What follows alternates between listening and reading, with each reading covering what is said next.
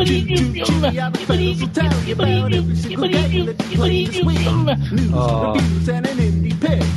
lay off the sound effects. Game breaker.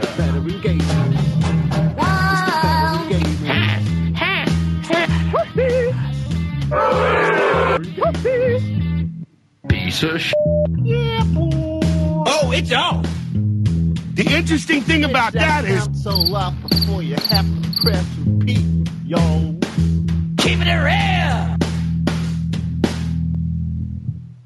Excellent. Yeah, I've got to say, before I say it, because I always do the episode Before we even welcome anybody to the show. Well, listen, there was that many sound effects in there. I'm like, my head's about to explode. Let's get it started. Let's get it started in here.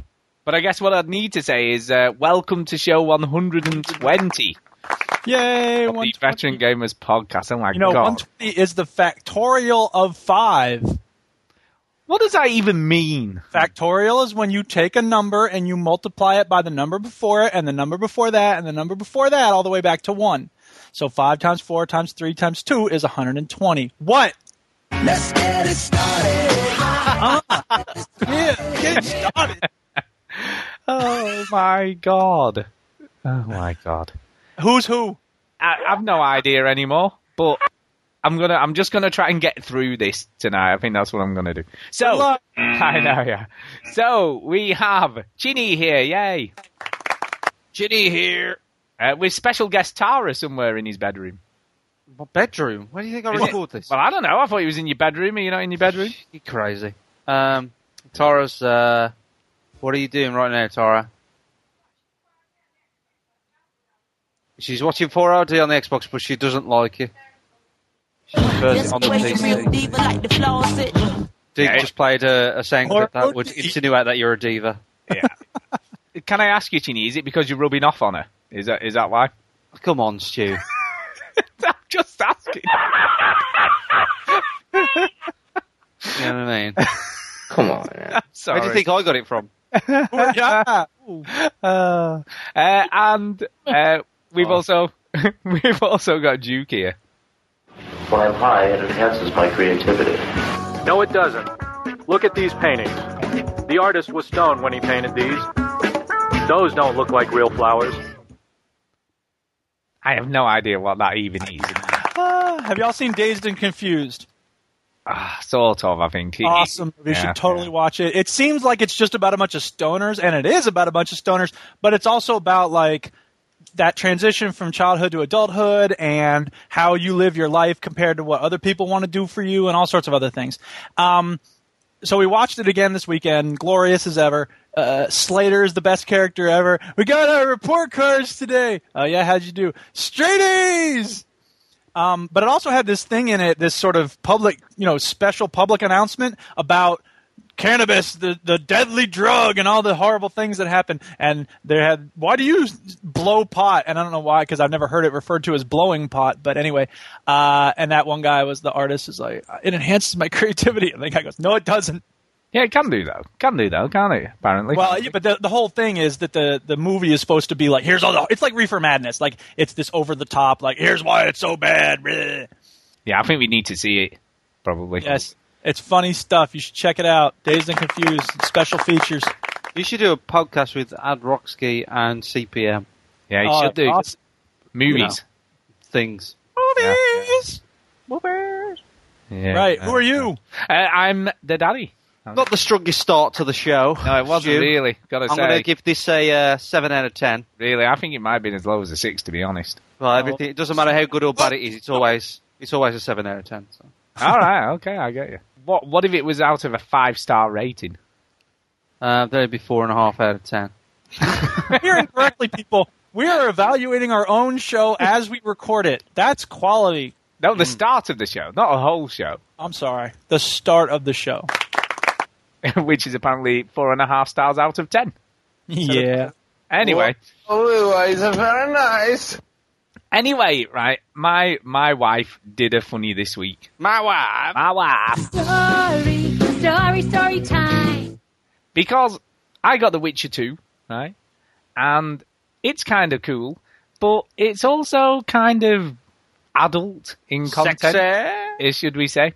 So my wife was downstairs, sat on the sofa, checking her texts and emails and all that kind of jive on her phone, and I started playing the game. And the first scene, because you do a bit of a tutorial thing, right, which isn't in the PC version, but when you start playing the proper full game, it literally starts off in like a tent, like a Bedouin type thing. Or does it push up for thrust? No. You Bedouin tent. No, you don't. Yeah,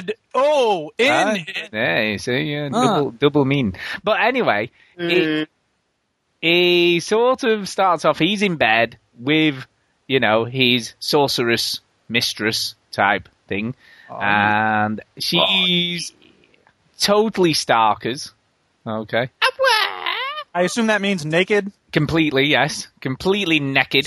Starkers. What the hell is that? Stark naked, isn't it? Completely starkers. Anyway, so she's no kit on. He's the sort of no kit on. Although you don't see anything, any of his tackle. I mean, no clothes on, American listeners. I'll provide a translation as you go. Go ahead. Yeah. So you don't see his tackle or anything, right? No nut shot here. But you do see pretty much everything she's got to offer. Right? Oh, of course her lady bits are exposed. Indeed. Now, my wife at this point was sort of looking over the top of her phone at the TV. But I know what I was looking. But didn't really make any comments as such. Then some dude comes to tell you that you've got to go and see the king, right? Now, interestingly, he's from Birmingham. The man who comes to the tent door.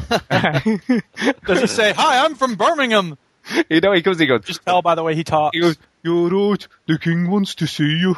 So, hey, mate, I want to stop playing her and get on the king.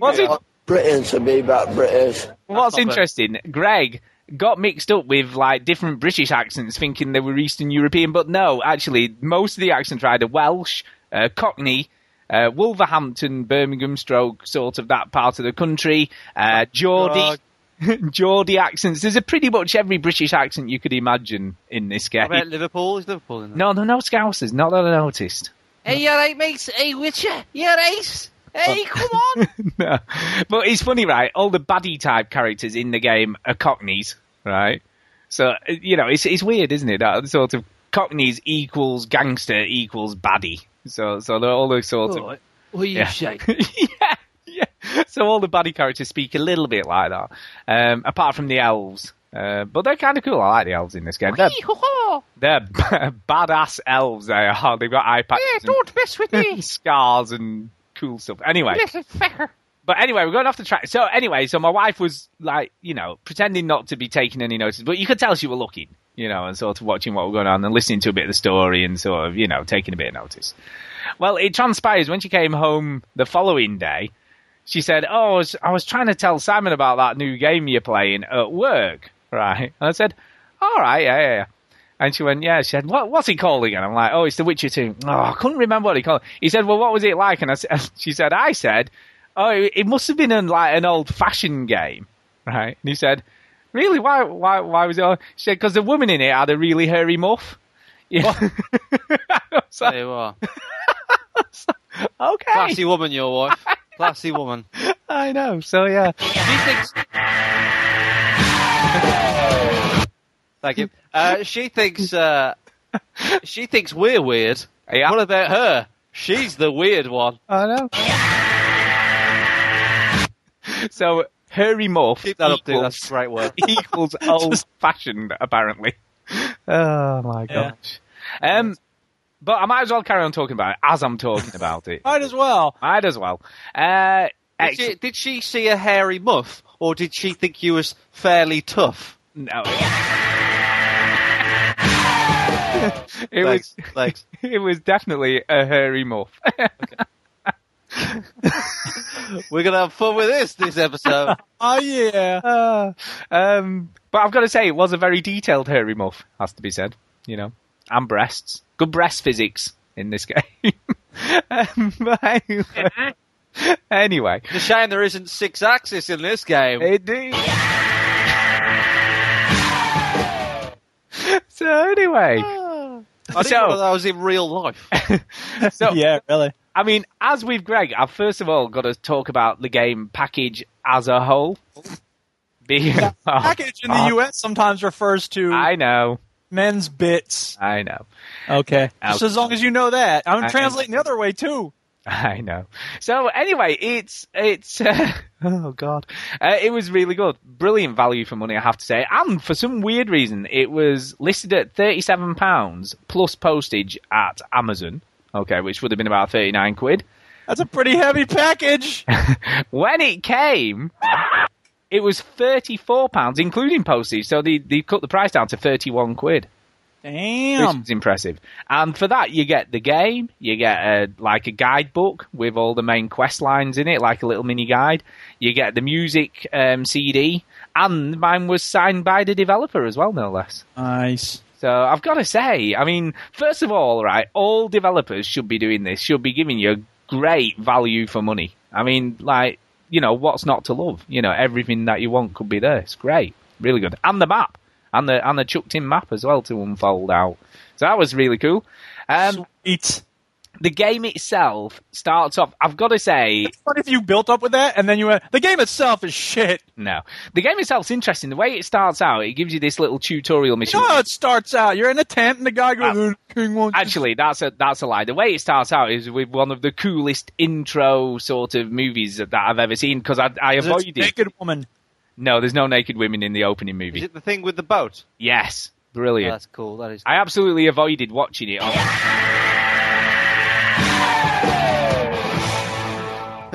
That wasn't really applicable there, dude. Not Thanks for Sure coming. it was. It was a zinger.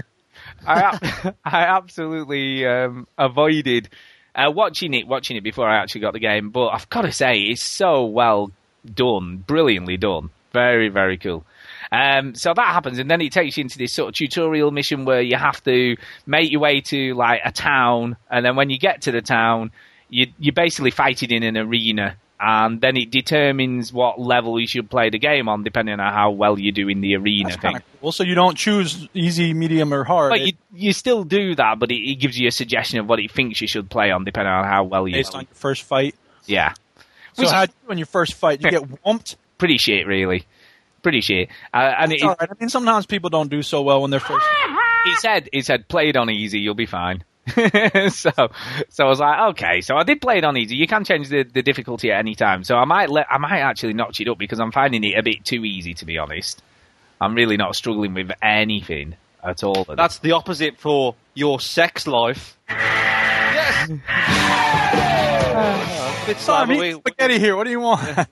So yes. So you get that out of the way. It's a little bit annoying, the tutorial, because it stops you about every 2 seconds to tell you something, which is good because it's trying to sort of tell you everything you need to know. But there's a lot to take in a very short space of time, and you find out more as you start playing. It's the same as your sex life. Oh my God Almighty! So you get that out of the way. That's stupid though, because that's not the way we actually learn things. You can tell me 100 things, I'm going to remember maybe 3 of them. But when I start doing them, it's like, yeah, that'll actually sink in then. So they should do it that way. It feels a bit like information overload. Like it's almost like here's how to play an RPG for noobs. So take this in. You'll be fine. You know, it's a bit like that. And it's hard to take it all in. I would imagine that say you'd never played an RPG before and you just think, oh, I'll give this a whirl. You might feel a bit intimidated by it because it tells you. Fun to start with, man. I would never recommend this as the first RPG someone plays. Definitely not. Well, having said that, he's fairly accessible, I've got to say. I'll come to that. Anyway, so you get that bit out of the way, right? And then you get into the game proper. And that starts off with the bit in the tent with the sex stuff going on. Although there is no sex. There is no actual sex. It's implied. It's implied you've just maybe had a bit of sex, right? And what's quite funny about that part as well, he almost sort of, it's like, it's a bit of a nuisance this dude's turned up because he was in the middle of something, you know what I mean? It's like, oh God, gotta go, guess we'll have to call it a day at this point, whatever. So yeah, that's kind of cool. So that happens, then you play this sort of intro mission, okay, where all this bad stuff happens. I'm trying not to give any spoilers here. But it's done in a way where you're in a dungeon and you're recounting the story to somebody else. Just like Dragon Age 2. Yeah, so and it keeps on obviously doing a flashback to, and then you play the part that's in your story, if that makes any sense, I guess. So Yes. So that's really good, really coolly done, very well done, and then you escape from the dungeon, and that's when the game proper begins. It's very, very good, I have to say. I've got to say, this game is very mature, and I don't mean mature in like, ooh, there's tits and ass and all that stuff, because even the sort of the naked woman bit, it doesn't really, it's just like she's there. It's not That's like... the immature part of the game. It's ridiculous that they call that stuff mature. It's not, though. It's not done in that way. It's just done in a very natural sort of, you've just been woken up or whatever, and you're with your missus or whatever. And she's totally naked. That's very... Well, to be honest with you, I found that more realistic. Warrior culture there. Yeah, but I find that more realistic than when you see a program where the woman's there with the sheet pulled up round the neck or whatever, and it's like, that's really unlikely in a real life situation. With sheets up around their neck, come on. Yeah, that doesn't happen, Well, I mean, he's just been having a bit of the old, you know what I mean? The sheet's not going to be straight, it's going to be a bit roughed up because, they've been having a bit of the old, woohoo, you know what I mean? So it's very naturally done. He's talking about sex, American listeners. Yeah, it's been done. It's done. It's done in a very natural way. But I've got to say, the dialogue is very sort of. It's almost up there with sort of Lock, Stock, and Two Smoking Barrels sort of expletives. Have to say, it's very, sweary.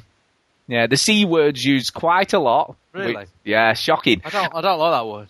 Well, it's used not a lot, but on occasion it's been used, and I've got to say, I think cute is just an ugly word.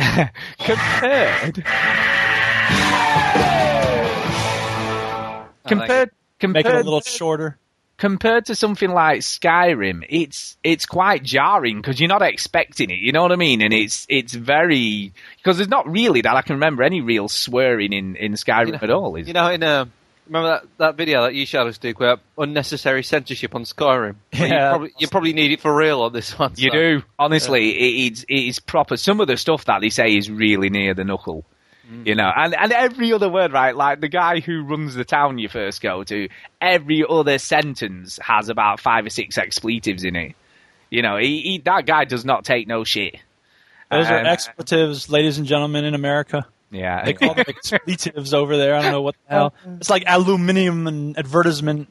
But again, the dialogue root. The dialogue is really well written and really believable. It's done. The acting's not the best in the world.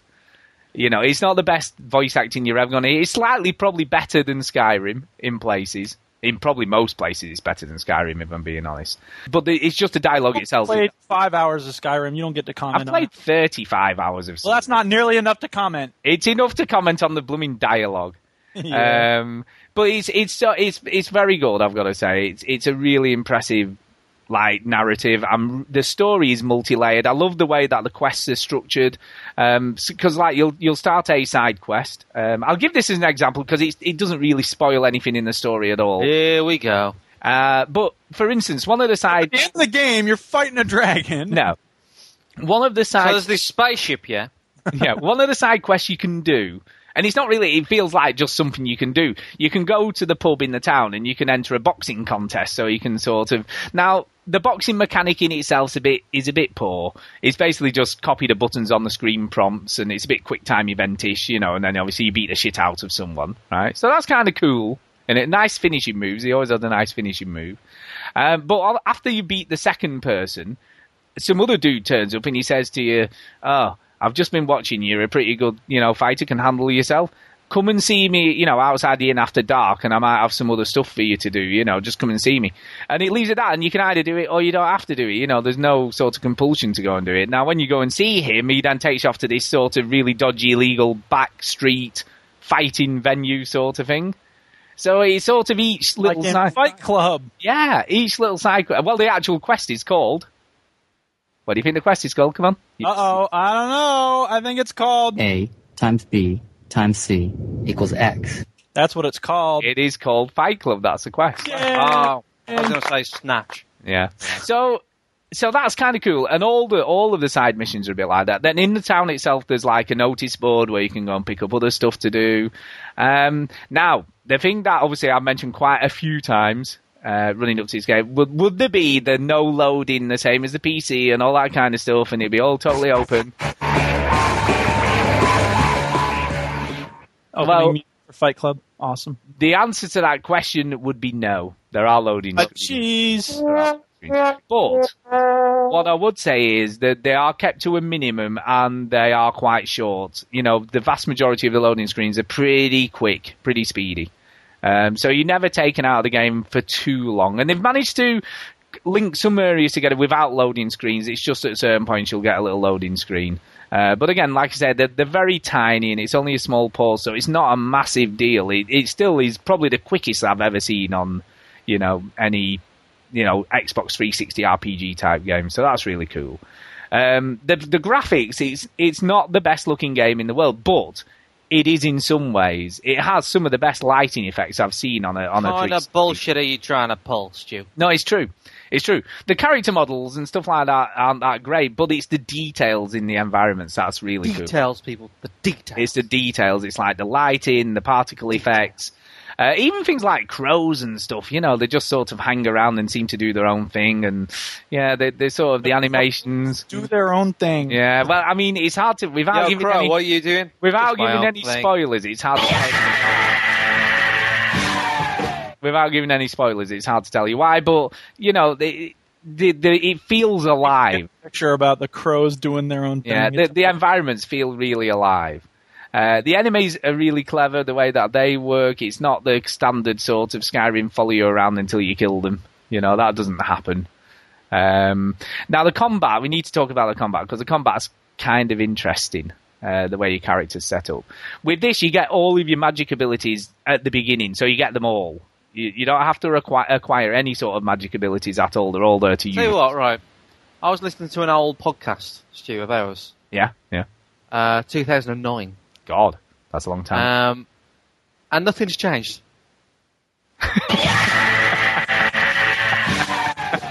Apart from we didn't have many sound effects then. No, we didn't. Those days, man.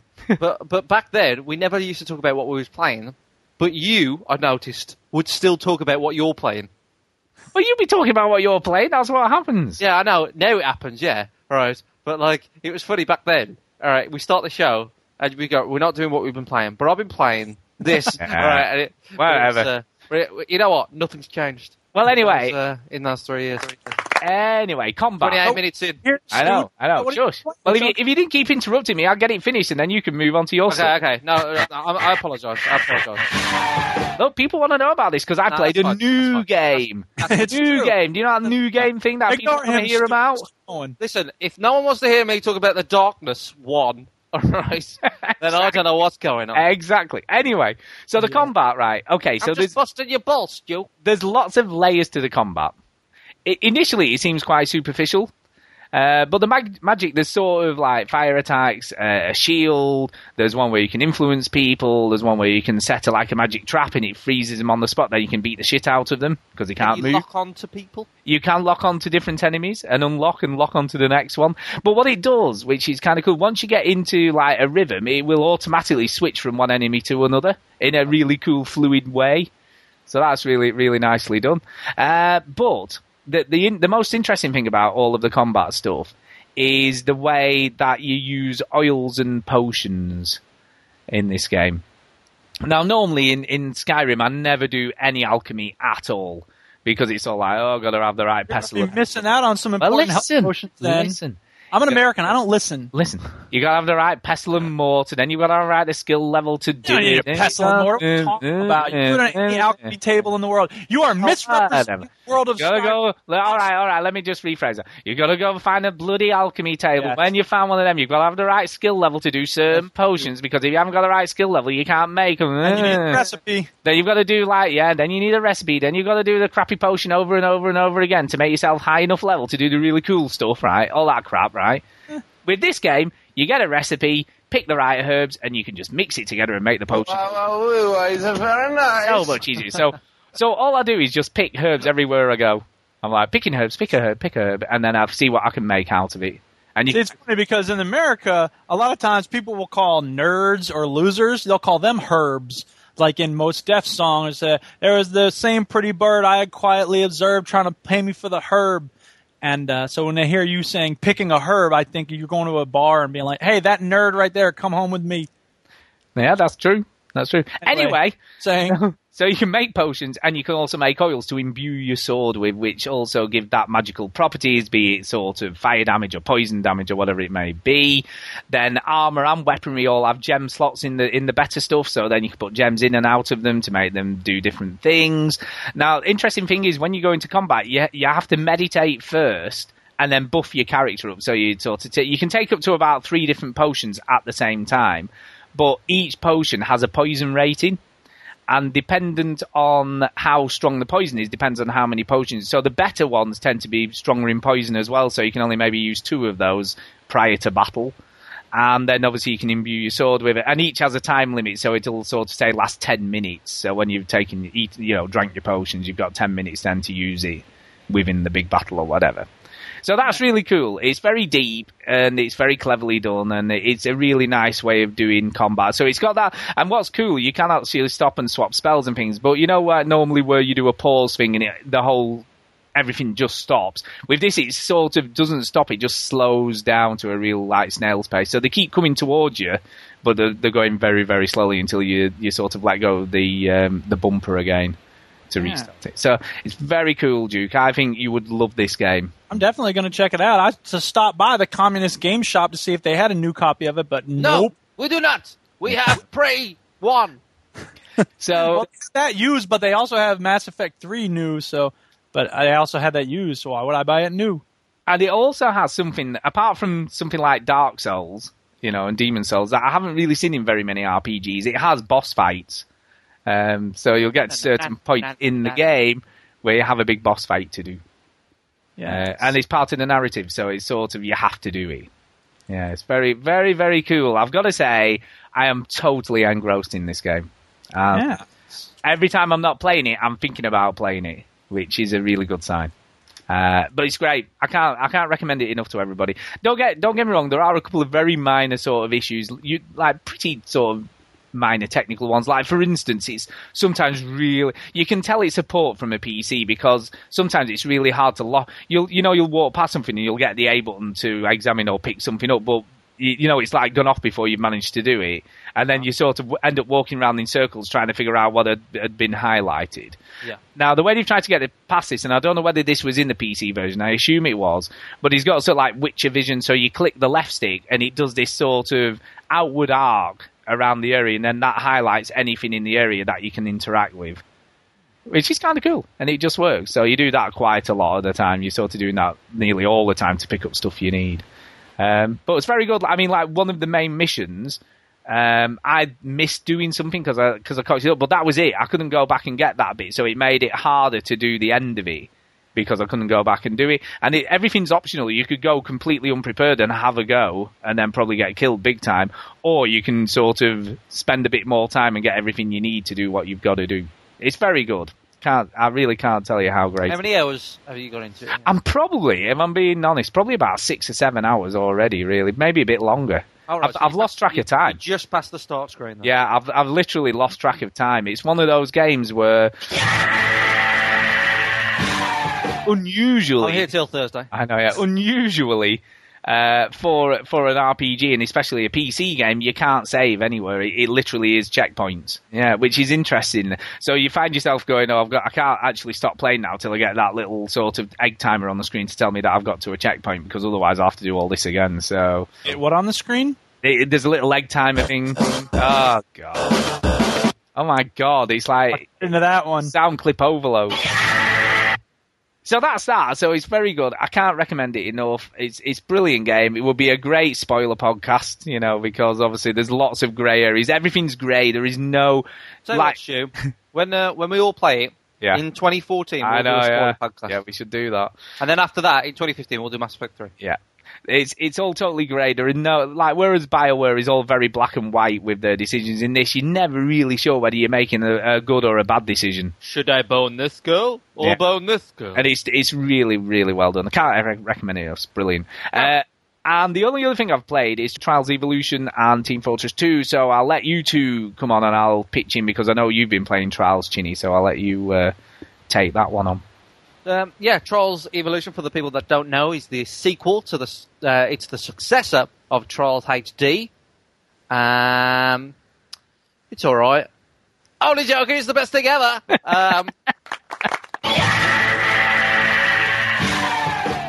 Here till Thursday, available for birthdays. So Trials Evolution is fantastic, but it's gotten hard for me. She said, like in Trials HD on the expert levels, it gets to a point where they just get very difficult, and that's where I am in Trials Evolution. But some of those levels, they're fantastic. They've really played around with the formula. It's no longer just in a straight line. They give you massive environments. You curve round, but you don't have to control it. You still just have to press the right trigger. They haven't changed it that much, but they've changed the environments and what you have to do. There's a bit of kind of platforming a platforming element to it now. It is a platforming element, and I think what's bugging me is that it feels like they've added, there's this climbing thing you got to do now. I mean, you had to do it sometimes in the first game, but it just, I don't know. It kind of turned me off with all that stuff, and it seems harder, significantly harder. I think I don't know. It feels easier to me. But you suck at these games. I'm not gonna lie. I mean, they are frustrating when you do it, and there is something about these games that just make you want to do it, and it's just a great, well designed game. And I think there's no doubt about that. There's little things, when you finish the race, they ragdoll your little character all around. They've just taken what is fantastic about Trials HD, because a lot of the levels in Trials HD was underground, kind of warehousey type things, and they just went, let's open it all up, let's put in the most ridiculous levels we can. And there's even one that's based on Limbo, and it's just fantastic. They've really just gone crazy with it. They've absolutely gone mad. They've thrown in multiplayer.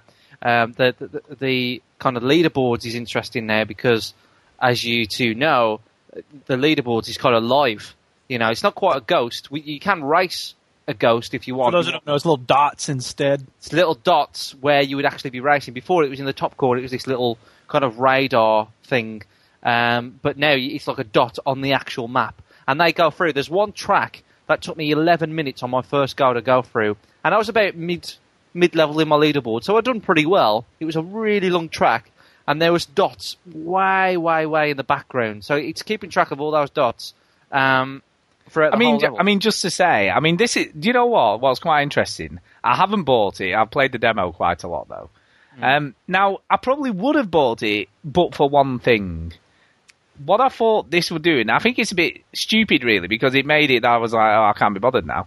I played the demo and I got some pretty decent times. For instance, I've got a faster time than you on the roller coaster section of the game. Probably not now, mate. Oh no, I have. I checked tonight. I'm still faster than you on that. Well, you don't pop up. No, I don't pop up because I haven't got the game. I haven't got the game. I actually took a picture of it just to prove I got it. Well, they have to kind of make you buy it at some point. Yes, they do. Stu. But listen, right? If it saved the times you got in the demo and only sort of initiated them once you'd bought the full game, that'd be great, because I would have probably got some points and bought it. But my time isn't going to show up because I achieved it before I bought it. Yeah, but that's fine, because you can have it, and then it won't show up until you buy the game, which is great, right? Because as you know with Trials, and this is one of the things, right? You might never ever get that time again. You think that, mate. You think that, but you will. Well, I haven't done since. I've got close, but I've never got quite as good as that, right? Mm-hmm. And that's what annoys me, because I think, well, if it at least saved them and would only put them in if I bought the game, that's great. But the fact and also, right, you want to play the demo again and it starts you back at the tutorial level again, so you have to unlock everything again. Yep. I'm just like, why is it doing? And I get that. Because you haven't paid for it, Stu. I know. I get that, but it would encourage me more likely to buy it if I didn't have to do that, or if it did save my times. Because I'd think, well, I'm going to go and buy it now so that my friends can see what I actually managed to do in the demo. Yeah, that's Tell good. you what, you should buy it and then do it. I know. I don't think I get it again. I've been close, but not quite as close. No. You'll get it again. But I will be second on my friends list on that track. I'm a bit crap at the others, but some of the people on my friends list are fucking unbelievable on this game. Kind of the people that we know would be iPete is always up there. Yeah. A friend of mine, Chipper Cypher's usually kind of up there as well. A friend of mine called Snowman6. His real name is Matt Darby. I used to work with him, and Matt, he's just phenomenal at this game. He's almost top on every leaderboard, even the hard ones. He's finished it. He's got trophies, and he's just unbelievable. And you think, how do you do it? Curtis, he's from the Play Vault, I believe. Yeah, well, Red Bull 69. You know Red Bull. Yeah. He on that roller coaster level when I did this, he was 3,364 in the world on that. Oh yeah, and it's just cool because. You know, and I was 1 second behind him. I was. Somebody on my friends list isn't on your Stu, so I'm competing with him. Yeah. Then all of a sudden you'll be like, "But yeah, Ginny's done well." And really, in my kind of terms, I've just about beat the person on my friends list. So once you know it's possible, you strive to do it. You know, you think, "Oh, I could never get 25 seconds." But then when somebody does it, you go, "Well, he got it. I can view his replay. It's all fair because you can view their replay. Yeah. So it's all everything's transparent." Except the part where they put in the cheat code, you can't view that. No, honestly. I mean, it's interesting because you see the fastest times and you think they didn't look to do that much different than what I did, but they're like 2 seconds faster. How is that possible? Everything goes smooth.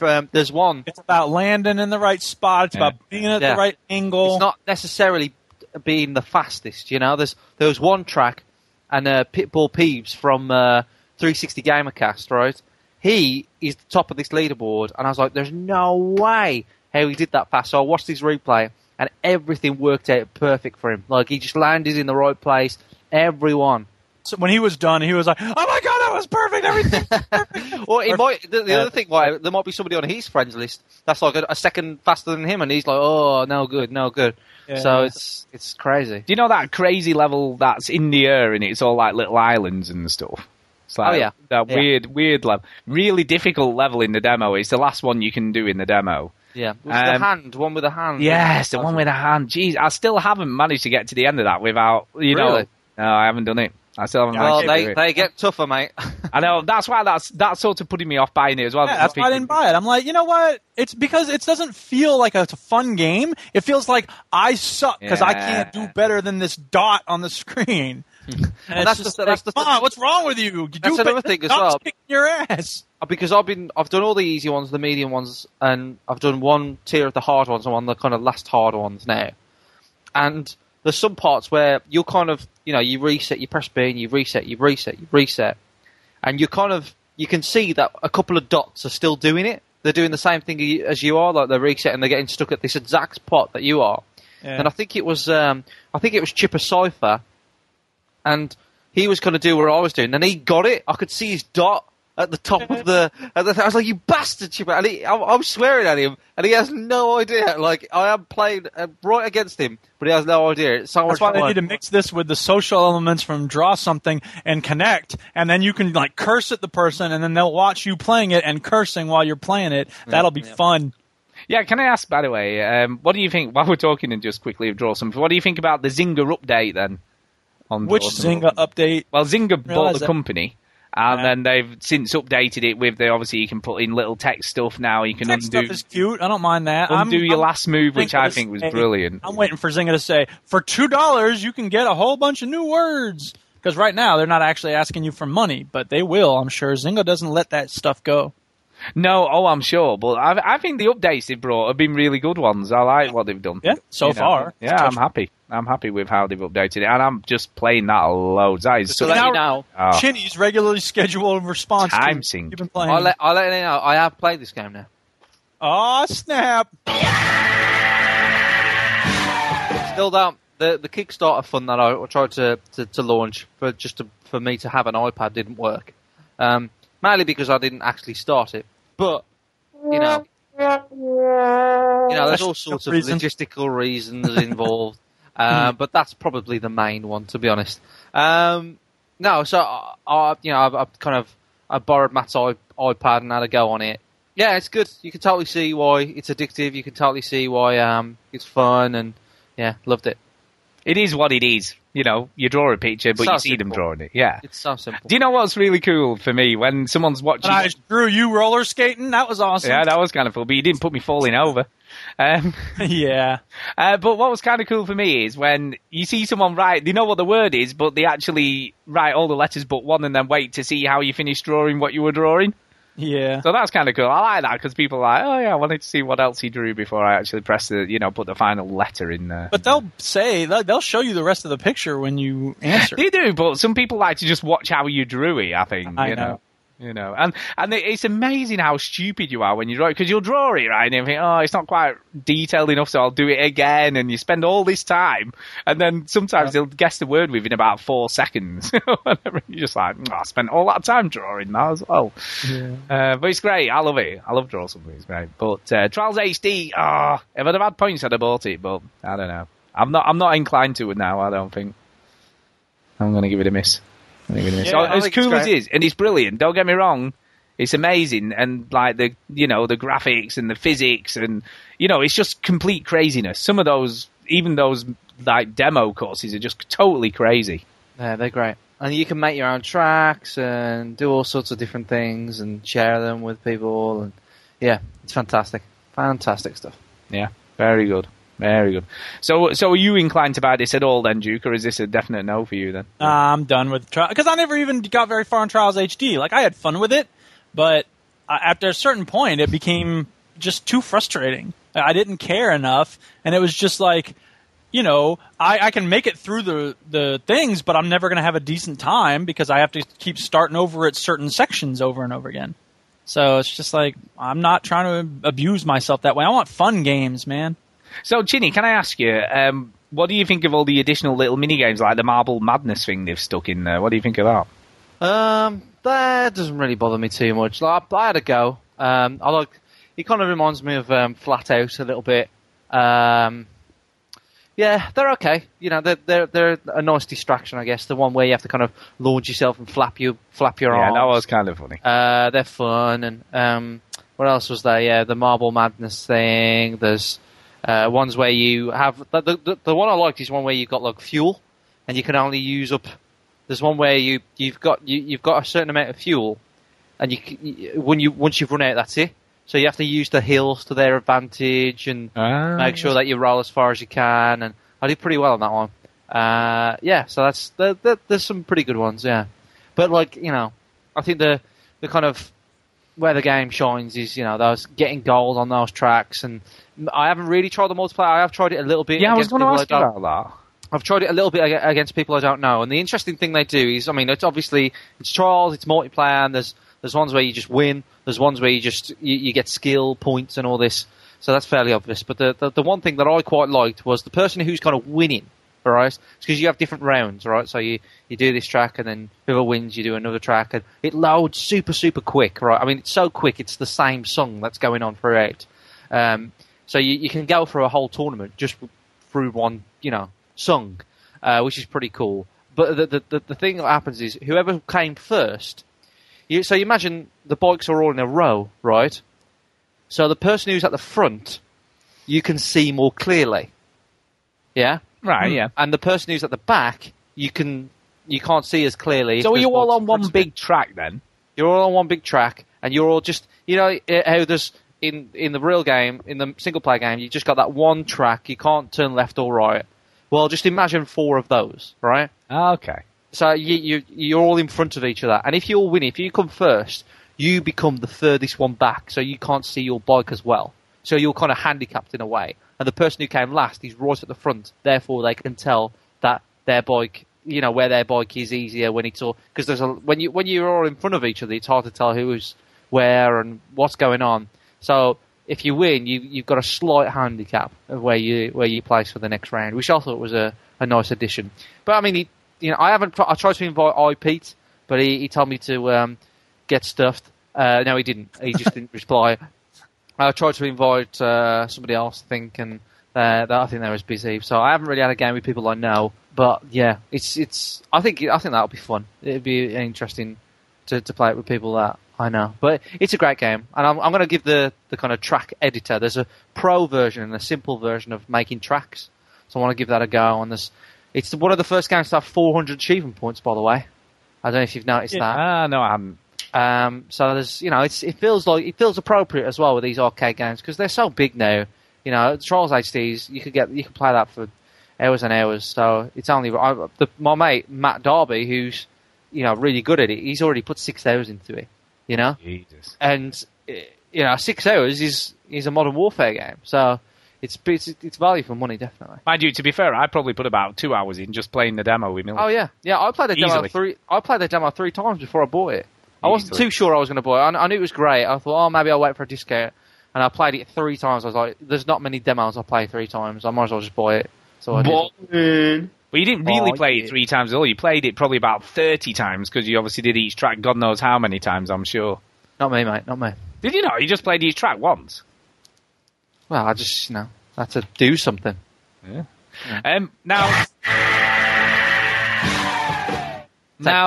Now my review noise for Witcher 2 is this. So what I thought I'd ask you is, what's your review noise for Trials Evolution? My review noise is... Excellent. That is kind of brilliant. Okay. Anything else, Ginny, this week? What else have you been up to? Like I said... yes, I have played... Look, it's a new game. That's good. That's a good start. Yeah, that's a new game. It's a new game. So. New game. I have played... that's kind of new. It was released last year, so that's okay, isn't it, Stu? Yeah, that's not bad. That's not bad. That's not too bad. I wouldn't call it a AAA game. In fact, I wouldn't even put A in the kind of category of what this game is. Oh dear. It is a game. It is definitely a game. It exists. It's called NCIS. I mean, you talked about this last week, I think. Well, did I finish it last week? I don't think you finished it. Well, I finished it. And, you 10 years. Wow. Just, wow. All the little cases was kind of linked in story-wise, and guess what? There was a terrorist in America, and, what? There was a crime game? No. There was a bomb. There was a nuclear bomb on the side of a building. On the side of a building. Can't believe it. And I had to do a nuclear bomb stuck on the side of a building. And I have to do some platforming where you just press A and then move your stick to the left. There's a little circle that pops up, and you have to press A because you get a cursor. They've not. This is a port from a PC, and they've done nothing to change it to the console. You get a cursor, so you literally got a cursor on the screen. You have to put the cursor in this circle, which is randomly on the screen, which is a pretty big circle. You press A and then you drag it to the left, or you drag it up, and that was the kind of last moments of the game. Well, that sounds a bit complicated. Then you defuse the bomb. Now, I'm not an expert in defusing bombs, but it did give you the cliche of, you have to unscrew the things and all this. And then it give you the cliche of, is it the blue wire or the red wire? Because all there was on this nuclear bomb was like 2 wires. Right. Well, most nuclear bombs only have 2 wires. Obviously, you don't know much about them. I don't know much about them. No, I admit. I'm not a nuclear scientist. But as far as I know, there's 2 wires in a nuclear bomb. And it doesn't. The interesting thing was, it didn't tell you which one to cut. It's like, which one should I cut? I was like, and I just cut one. I was like, well, if I don't get the right one, it'll be funny to watch all these people die. But I got the right one. I cut the red wire. It saved the day. How many wires are on the one in Fallout 3? Fallout 3. How many wires are on that one? I don't know. You know, when you set off in Megaton and wipe it all out. Oh, you don't really. It's on a remote. You have to kind of like press it via a remote. You have to put a remote on it, I think. And then just press a button. No, I blew it up though. You see, I didn't defuse that bomb. I saw that bomb as an opportunity, not really as a like Mr. Burke said. Like that guy said. I saw it as an opportunity, not as a threat. To be honest, I saw it as a kind of position of power, way to get me up the ranks. So anyway, I played that, and I started The Darkness. Wow, what? The Darkness 2? No, The Darkness 1. Oh. But The Darkness 2 is there, and I played The Darkness before, and I really enjoyed it. So I've wanted to play this before I play 2 again. And so far, the game's holding up. It's holding up well. Graphically, it's took a bit of a hit. It's not the best looking game now, but it's still pretty good. But yeah, I just really like the story in that game. I find it very interesting. I find it's well acted. It's I love like kind of New York mafia kind of stuff going on. Yeah, I think it's a really good game. It holds up well so far. So yeah, enjoying that. Cool. Very good. Right, Jew. So we've played new stuff. What new stuff have you been playing? This is going really well so far. I've actually been playing a new game, but I'm not yet. What? Hang on a second. I got a couple things first that I got to get to first. Okay. First, one thing, when you're looking at a new game that's come out and you go to the overview and you read, the description on the Xbox dashboard, and then you can go to the screenshots. Like, that's the first thing I always do, because I'm like, sometimes I can tell from the screenshots, oh, this is a twin-stick shooter. I'm done with those. You know what I mean? Yeah. Why do those screenshots take so long to load? It feels like they're taking forever, and you can flip through the first couple quickly, but then it's like when you get to like 5 out of 10, it's like it doesn't respond when I'm pushing right on the D-pad anymore. Come on, Microsoft, get it together. That should be instant loading. It's quicker now populating your games list, but it's still slow. Yeah, but I'm not even talking about games list. I mean, even that's slow, though, isn't it? Yes, it is, and it's pathetic because Microsoft ought to get it together and fix that. Anyway, we had the Wisconsin Film Festival here recently, and one of the movies we saw was video game related. Yay! Oh, is it indie game? No, it's called The Ecstasy of Order, The Tetris Masters. And I have a little bit of the audio from the trailer here. Let me play this, give you a taste about what it's about. I believe that Tetris may well be the first virtual sport. We always have wondered why the biggest game in the world didn't have a champion. It's the only video game that can be described as perfect, right? Because how would you improve it? Not just a game, it's a history. It's an evolution. I've been playing Tetris for like 20 years. I don't even want to know how many hours I play Tetris. I play like nonstop. The one trick to training Tetris is to be always almost dead. I daydream during the day. I'll sit and play Tetris in my head. So it's a really good movie. I encourage people to check it out. It's very interesting. It's, in the sort of the same way that King of Kong follows these two guys who are trying to, become supreme masters of Donkey Kong. This follows 6 people who are trying to become the world champions of Tetris. And apparently it's at the first ever world Tetris champions. And they have this guy who won one of the original Nintendo World Championships back in the day, this guy named Thor, and he was out of the spotlight for 20 years, and everyone's like, what happened to him? We don't know. So that's an interesting story in the movie as well. And it's just really interesting. So how did he officiate that? Because with the King of Kong thing, obviously they've got proper upright arcade machines. Right. Is there a Tetris arcade machine? I don't ever remember there being one. There was, but they don't use that because the standard Tetris game for this championship and for the world of Tetris apparently is the NES Tetris game. So they play on a bunch of old gray NES machines, and they're all playing at the same time. So it's not like asynchronous as in King of Kong when it was trying to beat each other's scores with videotape and stuff. Instead, it's watching everybody play live, and you do lines sometimes, and then you do score for other rounds. So it's sort of switching off between the two of those. So yeah, it's good. People should check it out. All right.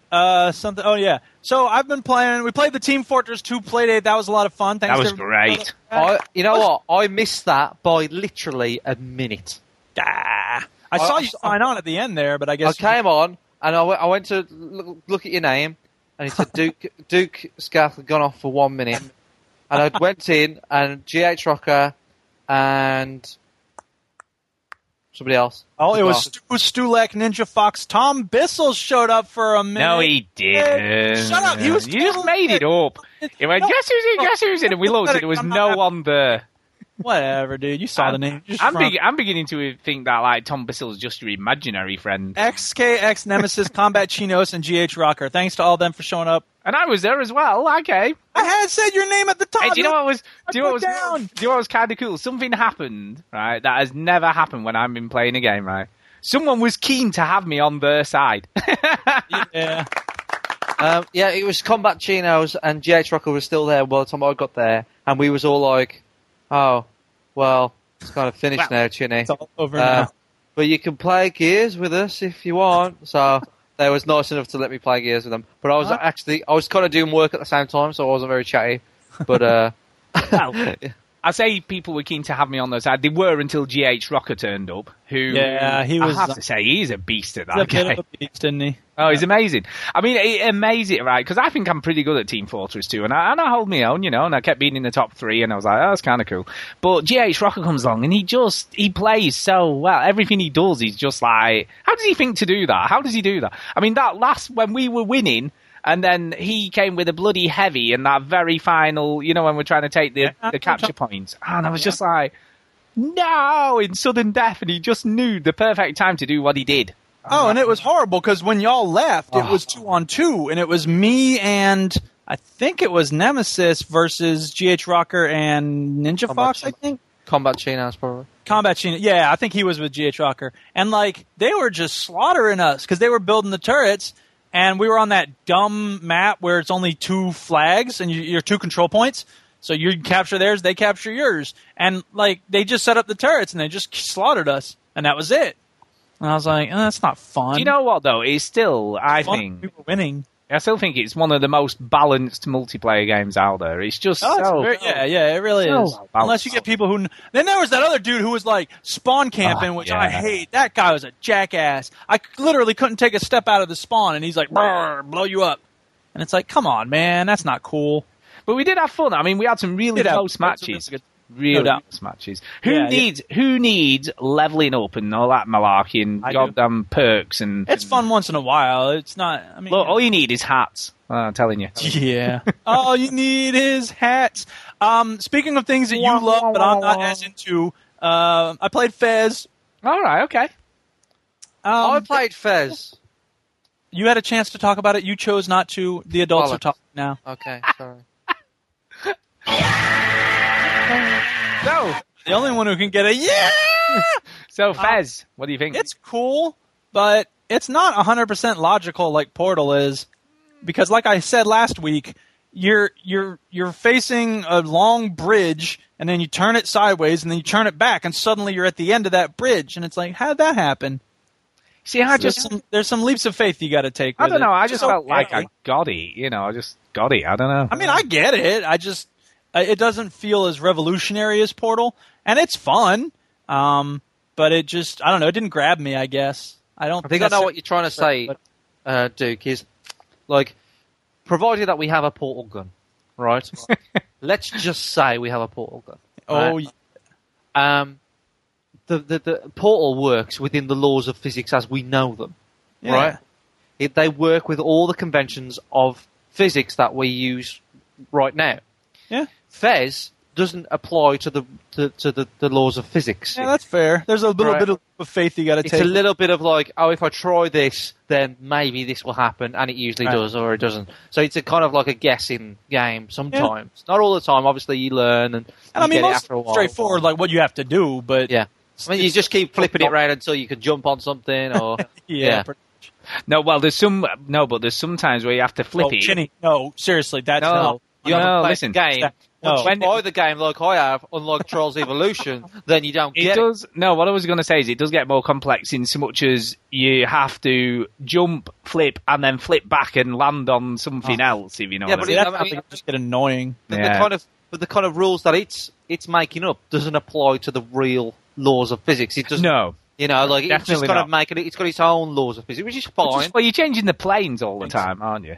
Yeah, which is fine. That's cool. It's interesting. It's new. I really like the game. I didn't buy it, but I thought it was, a good game. It just didn't grab me enough. And I felt like this is quite a big investment of time. Didn't really want to invest my time into a game like this at the moment, so I just gave it a pass. But yeah, it's good though. Sorry, dude. Very good. Pissed all over what you've been playing. No, it's fine. I don't care. I mean, if more than one person plays a game, we should all talk about it. That's it. It's very unusual that all of us have played one game at the same time.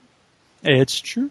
But then I got a code for the Ghost Recon demo beta. Really? This one provides one of those. Thanks to Stu. Oh yeah. Oh. And so I played that. Well, it wasn't thanks to me. It was thanks to somebody else, but I sent it to you. Well, I appreciate you passing it on, because you could have just thrown it in the garbage, and you didn't. Did I say it was off, by the way? No. Oh, it was from Hawkson, so it was Hawkson who provided Oh, that. yeah, thank you, Hawkson. Thank you to him. Yeah. The loading screens. There's a lot of loading. Waiting for the... Sitting on the dock at the bay, watching the game load up. I gotta say, I'm not loving this game based on the beta. I know it feels like heresy. I never played Graw 1 or 2, so I can't compare it to either of those. But I have played Rainbow Six quite a bit, and let me tell you something, people. This game ain't no Rainbow Six. Mm-hmm. It feels a little imprecise. It keeps shifting the cover, like over my right shoulder and then over my left shoulder. If I move in cover, it automatically shifts to over my left shoulder. And I'm like, stop doing that. I don't want to shift that perspective. Yeah, it's just, it feels a little clunky, and it's just, I don't know. The game setup is fine. It's a big map, and there's these constantly shifting things you have to do. Defend this spot, start up this C4 device, or, hack this console. And so it's sort of Section 8-ish in that sense, which I like. But there were a number of times when people would just sort of like, first of all, the guns buck a lot, so you really have a lot of recoil, and you also just, I don't know, it felt like there's a lot of, it's probably people playing the demo over and over and over again, becoming really good, and then I jump in and it feels like I can't do anything right. But also, yeah, well, I'll admit that, but it also feels like there's a lot of bullet sponging going on, and just, I don't know, it's frustrating. So, I'll play the full game when it comes out. I am interested to, especially if people pick it up the way they have the older games, and we have a lot of people on the site playing. But I can't, like, yay, this is awesome and wonderful. So, Chinny, you obviously had Splinter Cell Conviction, which I got at the time. Yeah, I bought it very early on. You bought it? I did, that's correct. To get entry into it, which was meant to be exclusive. Now, let me stop you there. I didn't buy the game just because it was going to come along with the Ghost Recon beta. In fact, I'm not very excited about Ghost Recon Future Soldier.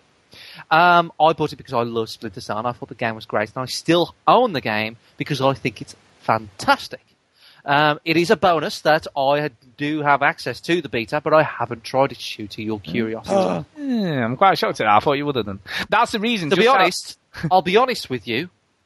I didn't even know it was out, the beta, so that shows you how much I've been paying attention. I didn't either until Stu sent me the thing. Well, it started on the 19th, I believe. But that's why I sent it to you, because I knew you still had the game, so you didn't need it. So I just sent it to you. I've actually got a code and just haven't used it. I'm actually to try. Yeah, I'm actually thinking of just tweeting it to someone or doing something and letting someone else have it, because I'm probably not in that. Tell you what, I will tweet it out on the Veteran Gamers thing now. Yeah.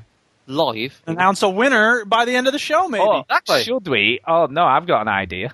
Because Ubisoft very kindly just sent me one. They just sent me a code, which is a bit weird. Right. Now, unfortunately, it's on a different account. It's not on my standard account, so I haven't actually got it without going and getting my iPod, because it's on there. But what I was going to say, what we could do is tweet it, but leave the last letter off and, text people. No. Go through and put all the letters in. Yeah, it's too cruel. It's too cruel. No, it's only the last letter, so they only have to do the I'm just going to ask, who is really looking forward to Ghost Recon Future Soldier? Therefore, it goes to the person who says, yes, I can't wait for it. Oh, should you say the best? So tell us why we should let you have it. How about that? And the one we think is the best. They won't know. You might somebody say I'm really excited about it, but they already have access to the beta, and then you have to sort that out. That might be annoying.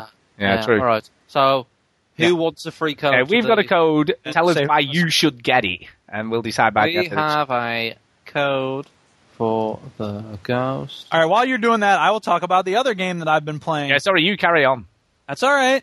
I'm able to put myself back on track, because that's what teachers have to do all the time. So the other game I've been playing has to do with... Mr. Piotrowski! The other game I've been playing has to do with the hashtag Chinny is always right. No one man should have all that power. Yeah, I've been playing Saints Row the Third. Biatch. And it's awesome. I'm really liking it. I don't understand why the Adult Swim logo is on the splash screen at the start of the game. That makes no sense to me. Anybody know what the hell Adult Swim has to do with that game? Sponsorship.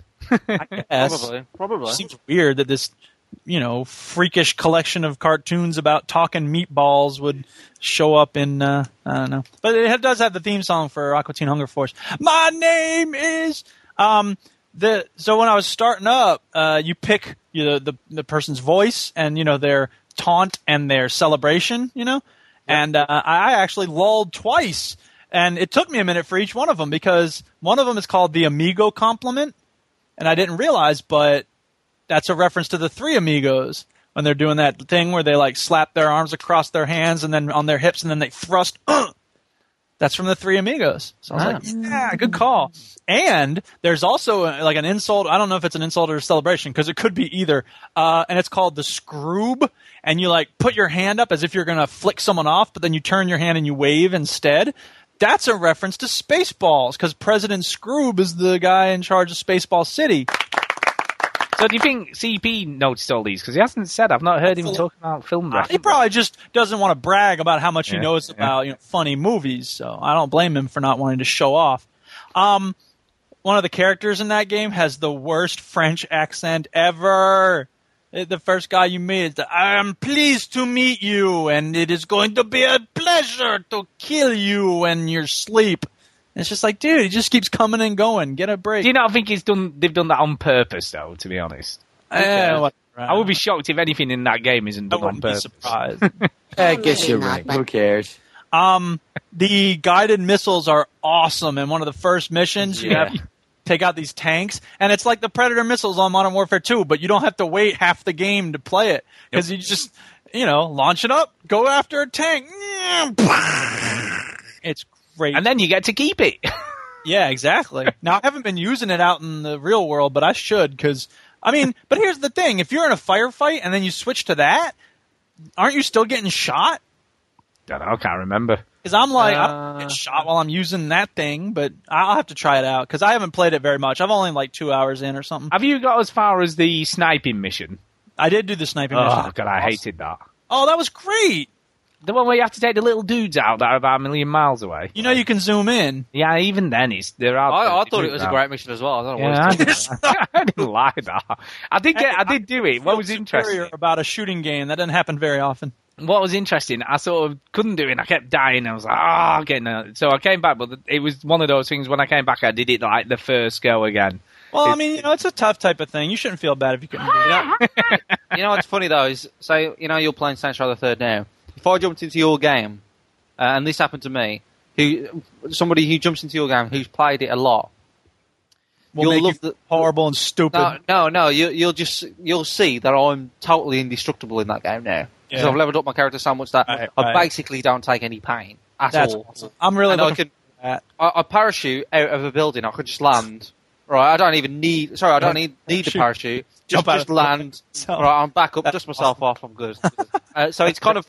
It's cool when somebody comes into your game like that and you go, wow, I want to do that. I just want to land face first into the ground. Right. And it is, I can feel myself getting a little stronger, and I like the fact you can level up because you haven't really done that in the past. You've gotten better weapons and stuff, but... You're doing a little bit. You're getting respect and you level up a bit, but you can sprint more and stuff. But the fact not you can, this ridiculous. How much damage you take and all the rest of it, that's really cool. I'm looking forward. There aren't many games where they just say, you're indestructible now. Yeah, exactly. There's not many games that do that. Yeah. I miss Forgive and Forget. Like, now you can go into any place you own, but I didn't know that at first. So I was running from the cops, and I'm like, where's the Forgive and Forget? I need to get these cops off my tail. And eventually they caught me, and you're busted, and the rest of it. Fumble offered to do co-op, but guess what you have to do if you've rented the game in order to play co-op? Online pass. Buy no online pass. Screw that. I want to play co-op, but I don't want to play it that bad. So I appreciate his offer. And then I got another offer from who else? I think Hell Patrol suggested I talk to GH Rocker to get him to help me. But the other thing is, I don't necessarily want people help. I've always thought of Saints Row as being a single-player game. Like, I've always ever played it single-player, and I don't know, part of me says, I don't need nobody helping me, man. I can represent the row by myself. The Tank Mayhem stuff is awesome. I really like that stuff. It's so much fun. And I haven't gotten to the on-foot mayhem part yet, but I'm sure that's going to be fun. And the other thing I really like is when you're sprinting and then you attack someone, you do, you flip over their heads and then you slam them on the concrete or whatever. You pose. That's cool. Yeah, and then you pose. Like, ooh, what's up? And, that music, Chinny, you were totally right. That just fits the moment perfect. It does. It's. I mean, there's. I don't want to say too much, but there are more moments like that. But I don't think there's many as quite as good as that. Yeah, it's hard. And I'm shocked that more games don't do that. Oh, sure. It's a perfect way of doing it. And it's like, I think they have a perfect control over what you're doing because you need to kind of glide. And it's perfect for that sense of like, I am the angel of death descending from above to bring you your doom. And most games, you're, you got a gun and you're trying to take on some enemies and it's not that same crystallization of the experience. So whatever. I'm liking it. I'm having fun with it. I also just real quick, I sent back Assassin's Creed Revelations finally. I haven't finished it yet, but I'm sure I'll get it used at some point because it's good enough. But I wasn't playing it. It had been like a week since I'd touched it, so I sent it back. And I don't even remember putting this on my GameFly list, but apparently I really wanted to play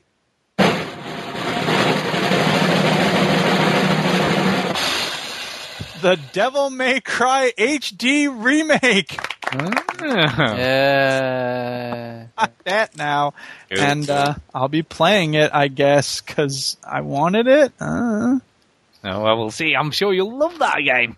I like the first one. Right up your street. I mean, they probably didn't fix the fact that you got to run back through the castle backwards and stupid. But the gameplay was good, so I'll have a whirl at it. I mean, it can't be so bad. Can I ask you a question? I get annoyed with how obtuse the game design is. Can you ask me a question? Go ahead. Yeah. Before we move on, what's your character in Saints Row the Third? What does he look like? He's a really ugly white dude who has a British accent. Yeah. And he's a total jarhead. Like he's a muscular dude, and like his neck is enormous. Because I just kept hitting randomize until I thank you, Duchess, for taking away my dinner plate. So you didn't actually customize it yourself then? You didn't go for the... A little bit, but to be honest, especially with a game like Saints Row, and here's the other thing. You don't really see your face a whole lot. I mean, you sort of do in the cutscenes because they actually mixed in the custom characterization with the cutscenes, but I don't know. It seems silly to spend so much time customizing your face, and then you never really see your face. You're always looking at the back of you. Yeah, but if they didn't let you do it, then it would have gone... Well, of course. At this point, for me, I'm just like, I'll randomize it until I have something that kind of looks like what I'm interested in. But also, when you're playing co-op, they see you an awful lot. Oh, sure. So whatever. And I've been playing a little Skyrim down in the video game gym. Oh, yeah. Skyrim. And that's always, still fun. I'm doing the Thieves Guild missions now, so I'm, going after that dude who stole the stuff. And my favorite character in the whole game, Carlia, she's so awesome. I love her. You need to get that Witcher 2 down there. That's what you need now. And I'm not going to get that for the PS3 because I'm not going to want to. I'm going to want to. Oh no, you can't anyway. Play that. You can't anyway. Well, there you go. It's not available for the PS Triple. Has anybody heard anything? Is there any news on Skyrim DLCs? There's been some news saying there's some coming, but no details. Because I remember Bethesda saying that what they did for Fallout 3 is not necessarily what they're going to do for Skyrim. So I think it's going to be more like the Oblivion route. A big expansion. Yeah. Yeah, that makes sense because I am a big guy. I need a big cereal. It's a big game. It needs a big expansion. Yeah, there's some incoming apparently, but there's just no details being given. It's a game, but yeah, they're working on it. Okay. Well, in that case, I think it's time for the Indie Pick this week. Yes, it is. Here we go. Indie Game Review. Hello, losers. Vlados here with another indie game review for your loser butts. This week's game is Quiet Please, a fun game from Nostatic Software. Do you ever have those days when everyone's causing a ruckus? Maybe you lived next door to the Wu-Tang Clan, and they demanded that people bring the ruckus. Right, Duke? Anyway, that's what's going on in this game. You're a girl looking for quiet. but it's hard to find. So you have to solve a bunch of puzzles to make your home quiet. And you can just be like Bender. Right, Duke? So yeah. Quiet Please is 80 points on Xbox Indie Games. Check it out or I break you face. And now if you'll excuse me, I need to parachute onto 3rd Street and represent the Saints. Right, Duke? No one man should have all that power. Wow, she must like that game if she's telling people she's going to break their face if they don't play it. Who knows? Guess so. God, it's a bit sort of harsh, I've got to say. She's a harsh lady. Yeah, harsh. So, Chinny, Quiet Please, what did you think? Oh, very funny. I'll get it. Oh, you're such a card. Now, the name of the game is Quiet Please. We don't want you to be quiet, please, Chinny. Duke, Really? welcome to you. What did you think? It was kind of cute. I liked it. It was a, interesting puzzle concept, and yeah, I didn't buy it, but I might actually. I was kind of amused by this, and I mean the graphics are very, very simple, but whatever. It's fun. But they're well done. I like graphics like that are sort of pixels, but they're sort of done in a cool kind of way. It's it did remind me of those really old sort of little adventure games I used to play back in the day. Yes, yeah. It captures the retro aesthetic, but you know what? That's not really hard to do. A lot of stuff captures the retro aesthetic, so I'm not floored by that. But whatever. It's good. It's fine. It had character. That's what I like the best about it. Like even like the dad watching the TV, and if you go and turn it off, he just turns it straight back on again. It's just like click with the remote. Doesn't even look at you. I mean, the only puzzle I solved in the demo that I had time that I figured out was I played it twice as well, by the way, because then I figured out something. I thought, I'm going to go and play it again now. Which was how you stop the mum talking on the phone. Did you manage to do that? No. Yeah, that was kind of cool how you do that. Basically, when you go down... Well, come on, dude. This is a Xbox 80 game. I guess. Tell people how to solve a puzzle in it. Oh, I just thought it was really cool how you do it. Right. It was very cool funny. how you do it, and you'll have a lot of fun figuring it out for yourself. But I nearly. If you get stuck, contact Stu and he'll tell you how to do it. I had some odd points and I nearly bought it, but then I thought I'm just playing The Witcher 2, but I probably will go back and buy it at some point because I really liked it. I might just buy it anyway to support the developer. Just out of interest, it was GH Rocker who recommended that. So yeah. So yeah, good little game there. I liked it. I liked Chinny, are you willing to talk about this game now, or are you still being obtuse and silent? Yeah, all right. Yeah, fine. So, Chinny. I guess we're playing it just now. Quite possibly. I actually played it yesterday, Duke. Oh, in my face! Wow. And you know what else I did yesterday? What else did you did yesterday? I bought the game yesterday. Oh, wow, brilliant. God. I can't remember the last time you bought one. It's been a while. It has been a while. The kind of retro aesthetics of it all, that wears thin. But I don't know why, but the game just kind of charmed me after a while. I just kind of thought, this is stupid. It's in a bus. So she's walking to her house. That's kind of funny. She said, oh, I get it. You got to do things, and it just reminds me of an old Amstrad game. Because these games that kind of have a retro aesthetic in the indie games, they look like old games, but they're designed kind of like new games. Whereas this really feels like it was designed like an old game, like an old Amstrad game or Amiga game. So I really liked it, and I bought it. Yeah, it's very. I mean, going back to Silent Hill 2, it's similar in that way because it tells you nothing.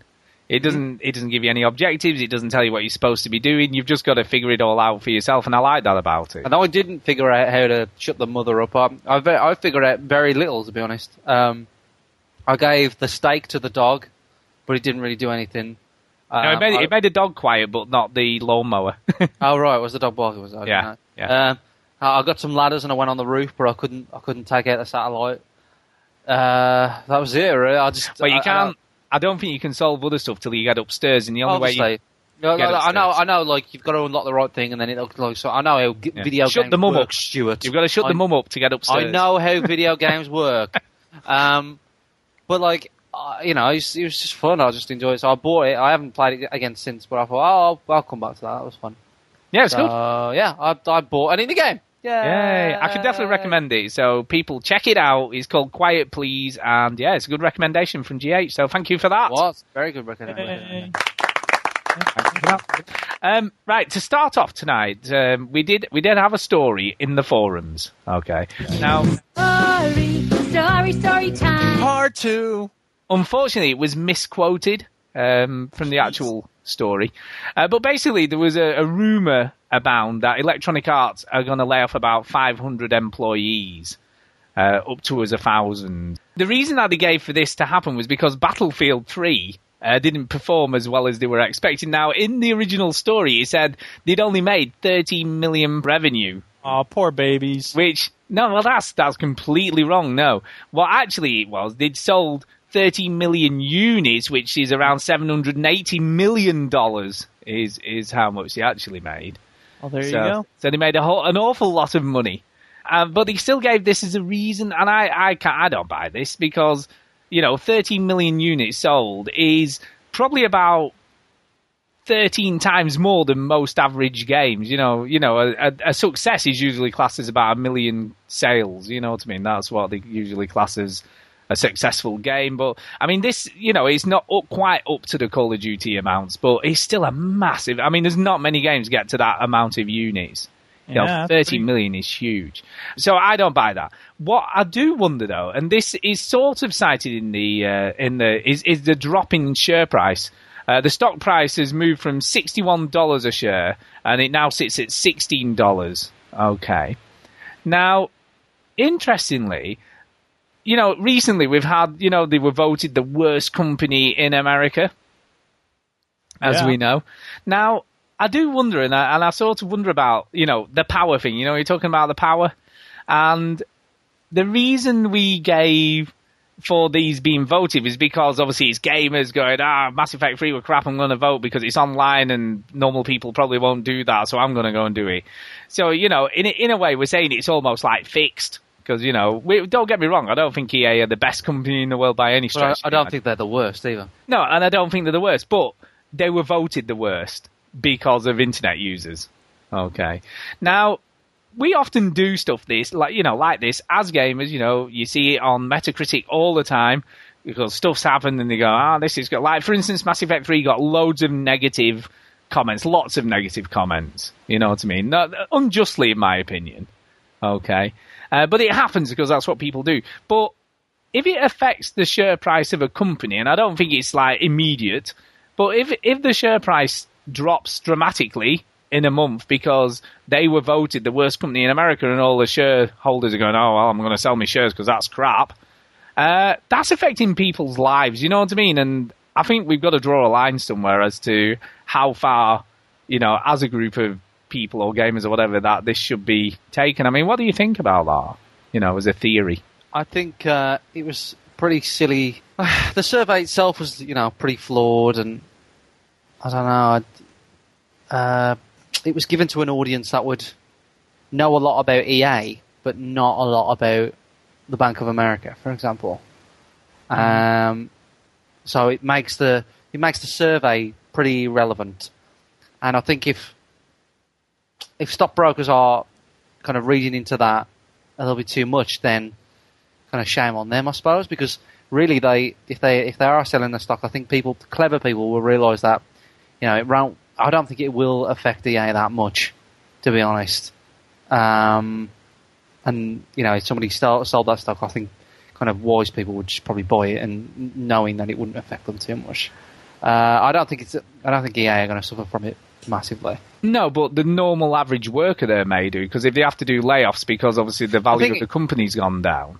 I think it's hard to say because we don't know if, we don't know for sure that it's directly because of that. It could be because of sales. It could be because they underperformed. They didn't meet their quota. When games finish, people are laid off. It's sort of like the movie industry, except they act on contracts. Movies made, everyone's put it in the contract. People are laid off, and they through word of mouth, they're hired again for a different company or a different contract. Every company's going to be Valve, Not every company is Valve, unfortunately. No. I mean, we'll come to that. Oh, I totally called it. We'll come What? to that. But Duke, I mean, you know more about the stock market and all this stuff than certainly we do. What do you think of all of this? I think that this shows EA's sad addiction to spreadsheets and industry trends rather than focusing on what sort of game do we want to make sure we produce. And they're bound to get caught up in the ups and downs and the swings and the trenches of wild fluctuation of, stock value, and everything is about how do we maximize the short-term bottom line. And in the meantime, I mean, don't get me wrong, EA puts out some good games. Like, I haven't played Mass Effect 3 yet, but I'm sure I'll love it when I play it. And, Battlefield 3 was a good game until they screwed up with the stupid servers. But I think that they listen probably more to their market analysts and their accountants than they do, their best game developers. And I think that's a mistake, and they're paying for it. I mean, EA has denied this. They're saying they're not making anyone redundant as such. And the comment they've made is this. This is a statement. There are no layoffs as such. We always have projects growing and morphing. At any given time, there are new people coming in and others leaving. EA is growing and hiring and building teams to support their growing demand for digital games and services. So, but I think that's sort of, it's a bit of a we're moving sideways where, we're sort of laying off maybe the disc-based developers and we're hiring and growing in the digital side of it and services in that way. So I think that's probably what they're saying with that. So they're saying they're not losing the volume of staff, but they are losing certain and then replacing them with different types of developers. Right. Yeah, it could be. And I mean, that may just be a business decision that makes sense for them to make. But again, I think that EA has a very strong sense of maintaining market supremacy. And we can achieve that the same way that, toothpaste companies achieve market supremacy with slick advertising and just pushing the product out there. And video games are more than that. They are commerce, but they're also art. And I think EA really neglects the art question. Yeah, no, I think you're probably right. I think that, unfortunately, they're a huge, massive company, aren't they? And they, unfortunately, they've got a board of directors who expect a profit each year. And they expect that profit to go up year on year because that's how businesses work. And if they're not making that profit margin, or that gross revenue, then those board of directors get twitchy and then want things to happen to sort that out. Yeah. And it becomes a matter of heads need to roll for this mistake. And of course, the executives aren't going to fire themselves. They'll fire people down the totem pole and, like it said on 30 Rock, pick a patsy, and it's oh, this is Flenderson's fault or whatever. Yeah, and again, I think you're right. But we shouldn't forget that Activision are as guilty of this. They just close studios down. They just close them down. Doesn't matter. And they don't tend to bother that much. They just do it. It's it's not performed. Close it down. It seems like it's a relatively new trend of, I mean, maybe it's not. Maybe this is the way it's always been. But it seems like if a studio makes one bad move, if they make one game that doesn't do well on the market, even if it's a decent game, that'll be the end of them. You know what I mean? I think. I mean, once and then that's it. 2K did this as well, and THQ have done it in the past as well. I think there's just a lot more riding on it now. I think making games is a bit more of a gamble when you make them, when you try and make a AAA game. Stakes are higher, more expensive to develop, more competition. People don't really think about the competition that's out there. More games are being produced every year. More platforms. There's PC, there's 3 consoles if you include one of the dead ones. We got handheld, we got iDevices, a lot of competition.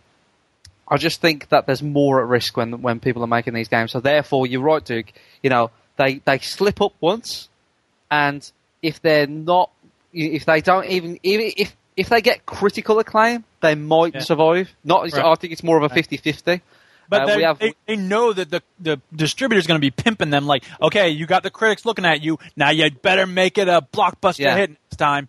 Yeah, I mean, even it can work the other way around. You make a hit, right? You come out, you make a hit. Batman Arkham Asylum was a hit, right? Batman Arkham City got a lot of flack for kind of trying to improve, trying to change things, trying to change a formula that works so well.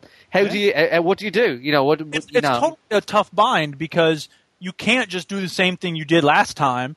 But if you try to gamble and add new stuff and you do it wrong, then they're between a rock and a hard place. I'm not going to lie. The reason, everybody patience for repetition. Everybody kicks off about Call of Duty games. They're the same. They're the same. Right. But they have so much pressure on them, right? Yeah. To produce and they're more of what I love. Like, I'm not going to lie. What I want from a new Call of Duty game is 12 new maps. Yeah, that's pretty much all I want. I mean, I want a little bit more, I suppose. I want a good single-player game that's a roller coaster ride, well-played veteran, and cool things happen, and explosions are That's why if they do the multiplayer-only model like they did with Killzone, I'd totally be into that for Call of Duty. Yeah, and I mean, but the multiplayer, I played the multiplayer a couple of weeks ago because it's super quick, it's super fast, you're in the lobby, you're out, everybody knows what's going on. But the tragedy is the more of these features they keep sneaking in, the longer that delay is going to be, the more it'll take to load, and that'll be a tragedy, I think. So, the problem is there's more at stake with these games now. I was just going to say, the only other thing I would mention with that is, you're saying all you want is 12 new maps, but that wouldn't be a full game, and then they couldn't sell it as such either. Well, no. Well, but, yeah, it's true, but that's why I don't think it's sustainable for them. I mean, as long as they keep putting out the single player, I suppose we're fine. But, yeah, I mean, as a consumer, I don't want them to put out a new game every year. I just want them to put out maps all the time. But that's not their business model because, again, it's not about just giving people what they want. It's about making more and more money every quarter. As soon as people stop buying the disc, as soon as sales go down, and apparently Modern Warfare 3 sales didn't do as well as Black Ops. Surprising. That is surprising, but it didn't do as well as Black Ops. Surprising. I'm not actually surprised by that. Not surprised. Well, because remember before people was concerned about, it's Infinity Ward and it's, Treyarch, who's better? And it turns out no one cares. No one really cares. Exactly. It's they both have pretty much, I bet, the same budget as each other. Both studios are probably very talented and good at what they do. The audience don't care. If they stop buying it, they might move over to a subscription-based, free-to-play, 12 new maps every 6 months. Who knows? But as long as people are buying that disc every year, they will keep making it. Yeah. Oh, sure. I'll be interested to see how well the Killzone thing has done on PlayStation. It would be nice to know some numbers. And I'll give you a guess now. Not very. I don't know. I think you'd be surprised. I think he's probably done better than you think. It's not maybe the best IP for that. I mean, if it only released it as a multiplayer and it just came out, that would be one thing. But most people who would buy this probably already bought Killzone 3 on a disc. I'm sure I remember reading something that said that actually, loads of people had downloaded it. A lot of people had actually gone. Download it, but that's different from buying it. I don't know. It'd be interesting to see what the converting sales will be. It will be interesting to see, no doubt. And that's not as big an IP as something like Call of Duty. If that did it, I think it would, like you say, sell absolutely loads. I think it would be a workable model.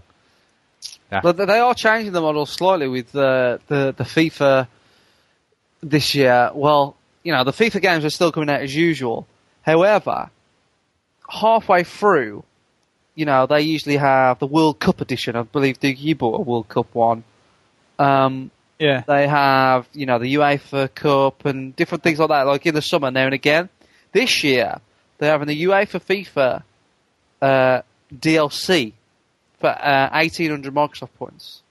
Instead of usually, that would be a brand new disc. That would be a disc on a shelf that people would have to buy, and it doesn't apply to FIFA 12, nothing.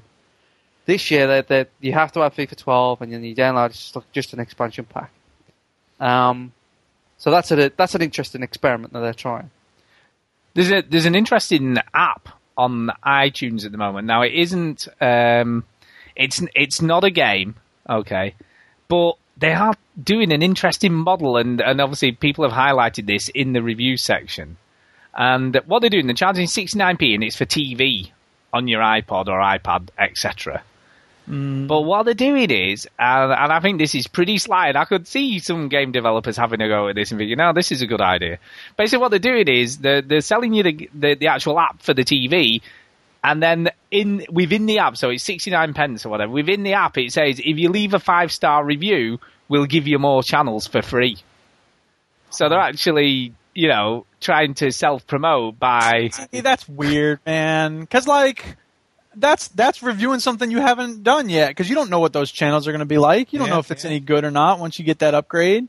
I hate that. And in fact, Jocelyn kept saying, why don't you give us a 5-star review? Why don't you give us a 5-star review? And I said, all right, you're going to annoy me like this? I'll give you a review. I'm giving you 4 stars because you silence my music every time I'm listening to a podcast or something. Oh, that has to go away. The little bring sounds on our game are more important than your podcast you're listening to. Up yours, OMG fun. There you go. But it's still a good game, so it gets 4 stars. I haven't actually reviewed it. I just keep pressing the no thanks, remind me later. Also, I think Draw Something is overtaking our podcast, because as you were saying that, dude, you kind of went a bit Skypey. So, but we understood what you said, so don't worry about it. But I think maybe they're hacking. I think Zynga are hacking into the podcast as we speak. Yeah. Cut them off. Yeah, that EA, they get everywhere, Okay, now talking of nice things, I've got a couple of nice things to mention. Ah, nice. First of all, and this I'm really pleased, really pleased. The Witcher 2 debuted at number 1 in the UK games charts. Yeah, fantastic. I love that. A lot of competition now. Well, FIFA Street was number 2. FIFA 12 was number 3. Yeah, FIFA Street came out like 3 weeks ago. FIFA 12 came out in October or whatever. So I think it's safe to say it came out at the right time, Stu. Kinect Star Wars was number 4, believe it or not. That you have to buy a whole fucking pile of steaming turd. Hopefully, anybody who watches the advert can realise how dumb that is. It's really rubbish. But is that a dig at the Duchess? What is cool for me still? Is that there's 3 RPGs in the top 10, which is obviously The Witcher 2, Mass Effect 3, and The Elder Scrolls Skyrim, which is really cool to see they're becoming more like mainstream games, you know what I mean? Well, that means, Stu, you can stop liking them. I know, yeah, they're becoming a bit too mainstream for me. Thank you. But I love this is like what happened with video games, because for a long time, I was a nerd for playing video games. Everyone made fun of me. They're like, geek. And then once, Call of Duty, of course, became famous and all that, like, it changed. But even Halo, it changed the game. And so it became cool to play video games. But RPGs were still, like, ultra nerdy and pathetic and loserish. But I think Skyrim's kind of turned a corner for that. And Don't worry, mate. I don't think MUDs are going to be taken over anytime soon. Yeah. So if you still need something to be geeky about... I've always had things to be geeky about. I'm just saying, like, certain parts of my life become less geeky. I'm like, I gotta deal with this. You don't think I'm a nerd? Of course I'm a nerd. I don't think gaming podcasts is going to be cool soon. That's the hip new thing. And actually, I've got to draw something reference just for that. One of Kay's friends, Lindsay, I'm playing with her, and one word she just sent, "you!" ! And I was like, well, and it was geek. Yeah. Anyway, there you go. Let's move on to something else that's quite positive. You didn't play the sound effect, listeners. He actually made that. That was me. The middle of the film.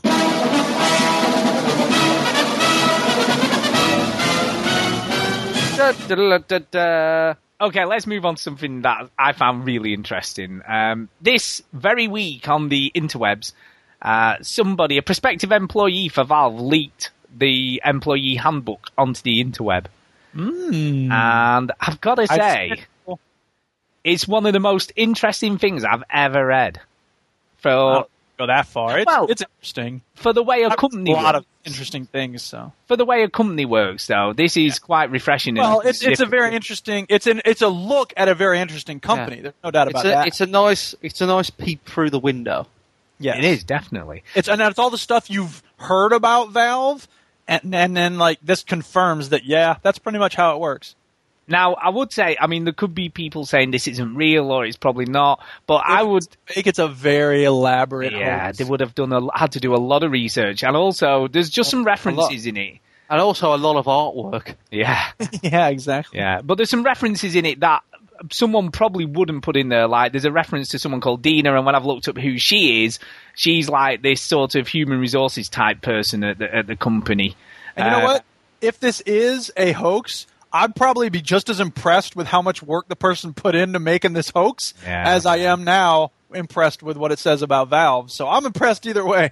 So what I've done is I've taken some excerpts from the guide, and I thought we'd talk about these because I think some of them are really interesting and quite, like you say, very revealing. Now, the first thing... Think about this, people. For everything Stu says right here, think about how cool it would be if your workplace worked like this. So this is the first thing I would say. Okay, this is at the very beginning of the book, and it says this. It says this. This you book... want a 3-bedroom bisexual house share. This book is on the intranet, so you can edit it. Once you've read it, help us make it better for other new people. Suggest new sections or change the existing ones. Add to the glossary. Or if you're not all that comfortable editing it, annotate it. Make comments and suggestions. We'll collectively review the changes and fold them into future revisions. So the first thing they're saying is, this is the employee handbook, but if you're not happy or you think like something else should be in, just put it in there, it'd be fine. It's a wiki. Like, that's so cool that they've said, as soon as you're in the door, like...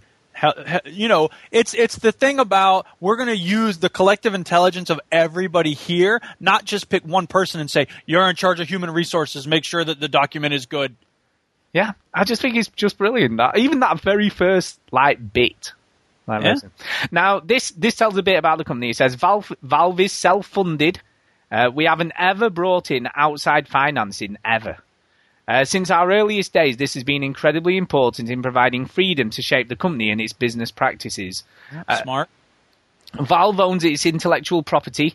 This is far from the norm in our industry or most entertainment content producing companies.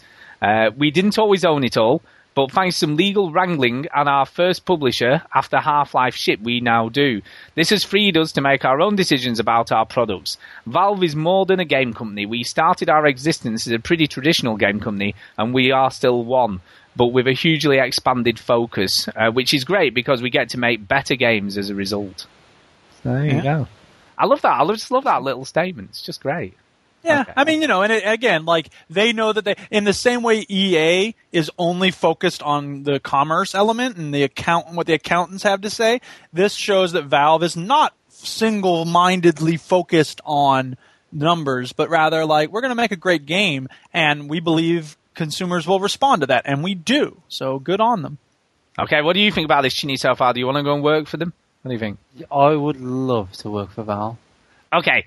Now, this next thing is probably the most controversial, I guess, in companies. Sorry, just in a way, this kind of makes me feel like this is too good to be true. I'm starting to wonder if, like, you get to Valve and they're like, come on in, let us know how we can improve the worker handbook. Now let's go into the dungeon and you can it's interesting. Dark secret. They'll make code. We'll steal your eyeballs. There are references, right? It's not all peachy, and there are some references in this book towards the end. That tell you out if you talk about our games. I'll tell you that. But anyway, the next part says, "Welcome to Flatland." Okay. Now, do you know what that's a reference to? I don't actually know. It's a novel from like 1850. I'll find what year it is. Well, but of course, do you know what? I should have known that. Should have known. Anytime I say, you know what that's a reference to? You go, it's a book, isn't it? And you'll go, yeah, that's right. Anyway, what they say is this. 84 novella about a two-dimensional world by Edwin Abbott Abbott. It's a really good book. People should read it. What are the chances that a hoaxer is going to put that? It's highly unlikely, isn't it? Anyway, this is what they say. Hierarchy is great for maintaining predictability and repeatability. It simplifies planning and makes it easier to control a large group of people from the top down, which is why military organizations rely on it so heavily.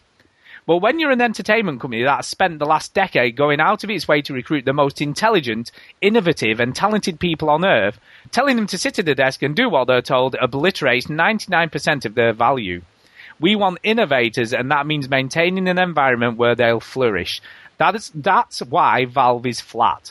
It's our shorthand way of saying that we don't have any management and nobody reports to anybody else.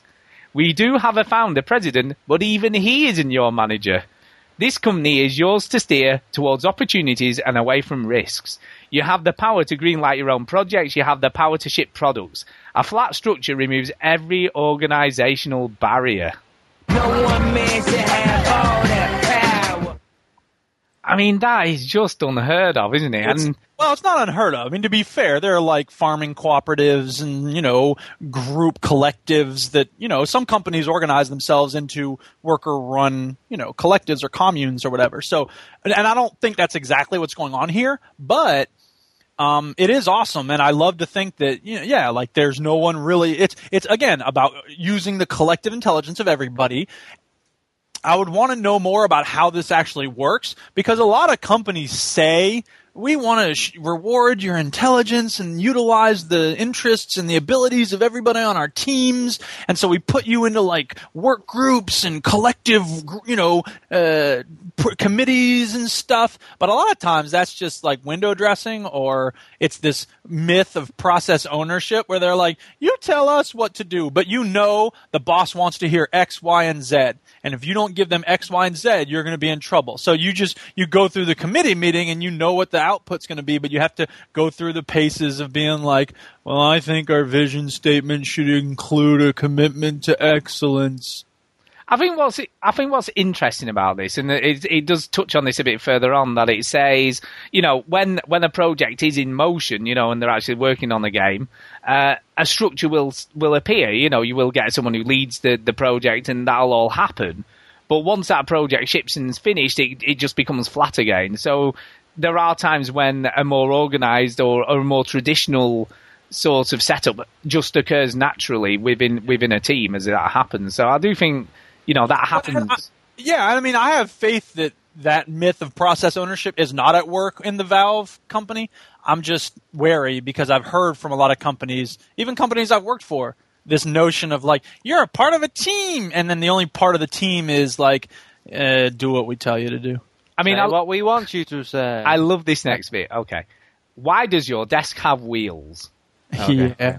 Think of those wheels as a symbolic reminder that you should always be considering where you have to move yourself to be more valuable.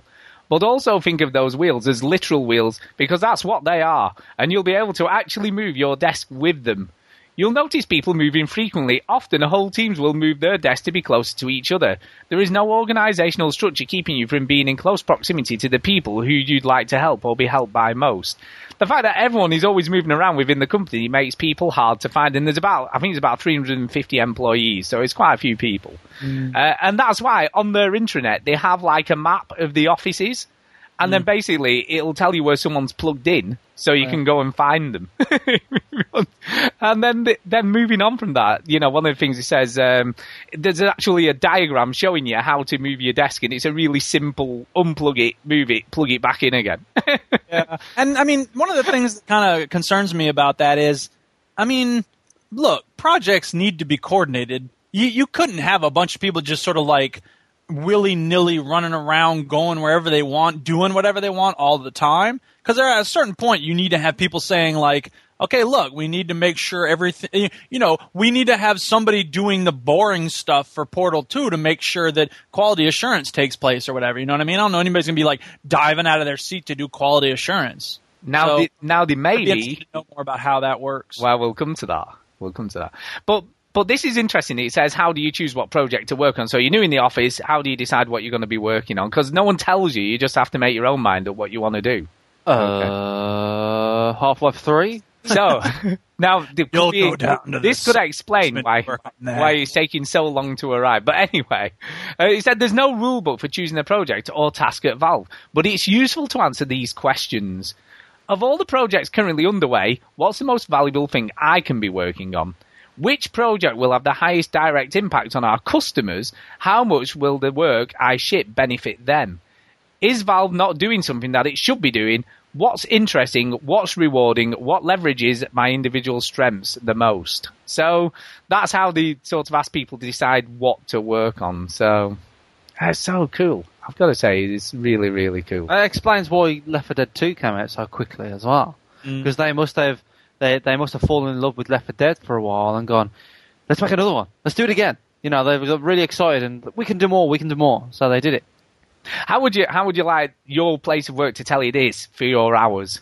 Okay.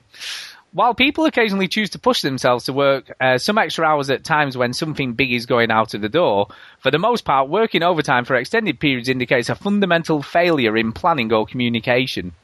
If this happens at Valve, it's a sign that something needs to be re-evaluated or corrected.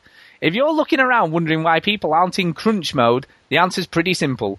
The thing we work hardest at is hiring good people, so we want them to stick around and have a good balance between work and family and the rest of the important stuff in life. If you find yourself working long hours or just generally feel like the balance is out of whack, be sure to raise the issue with whomever you feel would help. Dina loves to force people to take vacations, so you can make her your first stop. Wow. I mean, it's like... Amazing. It's just like, who works that way? But they're probably happy workers, you know what I mean? They're doing something right. They're doing something that's the thing, man. If you love what you do and the conditions are good, you're not going to want to take breaks. Like when I'm doing stuff I love to do, you know, working on stories or music or whatever, I don't want to stop. I just want to keep going and going and going. And that's what every workplace should allow workers to feel like. We should all have that feeling, even at school. Like when I'm designing lessons and stuff, I never want to stop doing that. I just have so much fun with it, and it's rewarding. I feel like I'm being productive. And I wish everybody could have that feeling in their work life. And I know a lot of people don't, and I think that sucks. Yeah, no, it's so cool. The Office, now, interesting, this answers one of your questions, Duke. It says, sometimes things around the office can seem a little too good to be true. If you find yourself walking down the hall one morning with a bowl of fresh fruit and Stumptown roasted espresso, dropping off your laundry to be washed and heading into one of the massage rooms, don't freak out. All of these things are here for you to actually use. And don't worry that somebody's going to judge you for taking advantage of it. Relax. And if you stop on the way back from your massage to play darts or work out in the Valve gym or whatever, it's not a sign that the place is going to come crumbling down like some 1999-era .com startup. If we ever institute caviar-catered lunches, though, then maybe something's wrong. Definitely panic if there's caviar. It does remind me of the Simpsons episode where Bart sells Angry Dad to those people. And here's all the stock that you want. They have all the stock, whatever, it's fine. And then at the end of it, the company goes totally tanked, and Lisa's like, and Bart's like, what about the stock? And the guy goes, Bart, it's not about how much stock you have. It's about how much copper wiring you can make it out of the building with. And he like rips it out of the wall and he's like running out the window. It's like, I mean, I don't think that's really the case here with Valve, but I'm a little sketchy of this, like, play some darts, like, just groove, whatever. Because I have to believe that at some point they'd end up with a guy who's like, yeah, I'm getting right on that work right after another game of darts. You've been playing darts for 2 weeks. But the fundamental thing, and this obviously comes more towards the end of all this stuff, is the way they hire people. And the type of people they hire are a certain type of people. They're very sort of focused on the people they want there. Yeah, but sometimes people change, and sometimes people take advantage of situations, even though you can't tell they're going to do that at the start of it. And that's partly it, but there's also partly how they compensate people is another reason that doesn't happen. There has to be a process where they monitor... Well, no, nobody... They must have fired somebody at some point. No, now I'm coming to this. What if I screw up? So they might have fired someone for someone else, but not for screwing up. Nobody has ever been fired at Valve for making a mistake.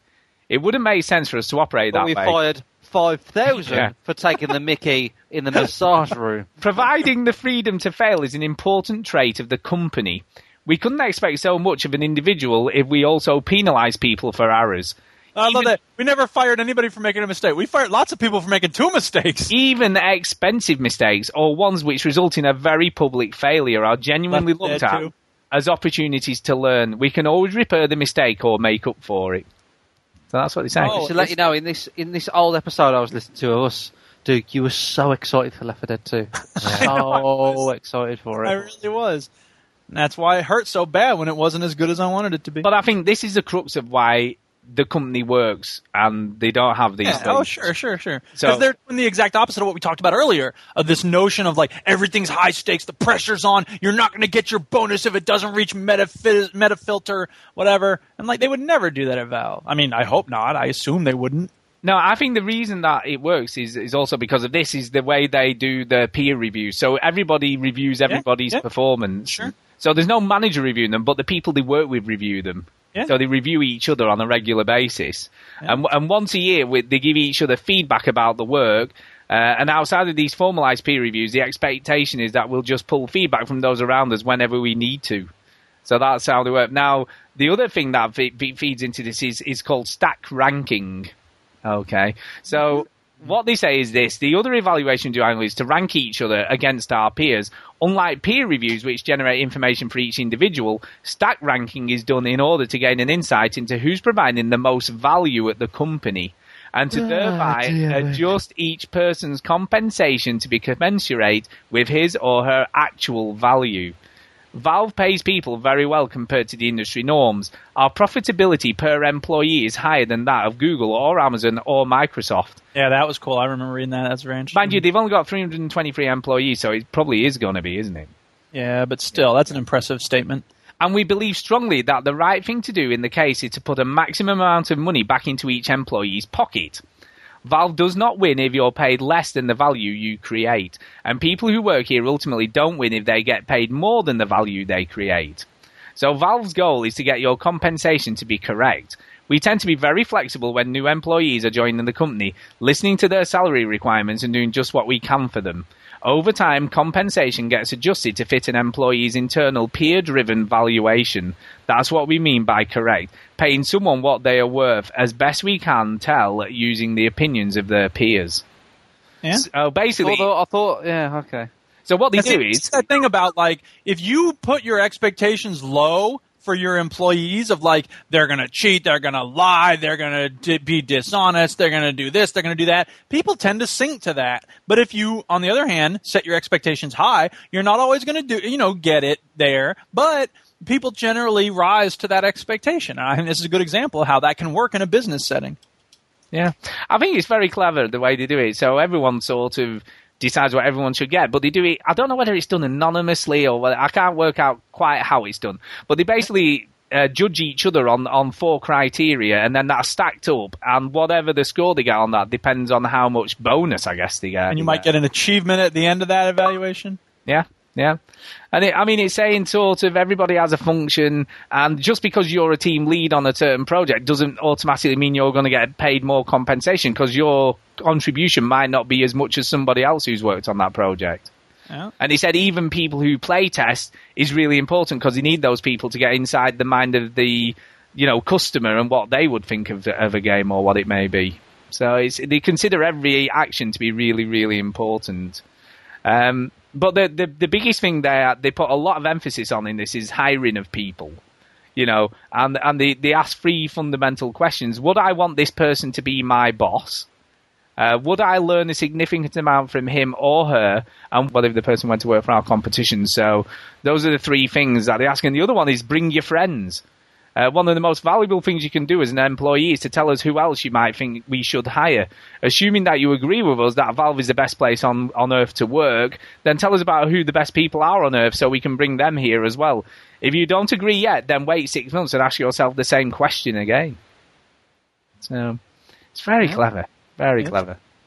It's a good piece of thing, and I'm glad to hear that the things we hear about Valve, and you all know the story about the guy who had cancer, right? Yep. And he went to Gabe, and he was like, I think I'm going to need to take some time off, and I understand, you're going to have to, halt my pay. I just hope there'll be a position for me here. And Gabe just said to him, your job right now, your job description is to go home and get well. We'll keep paying you, just go.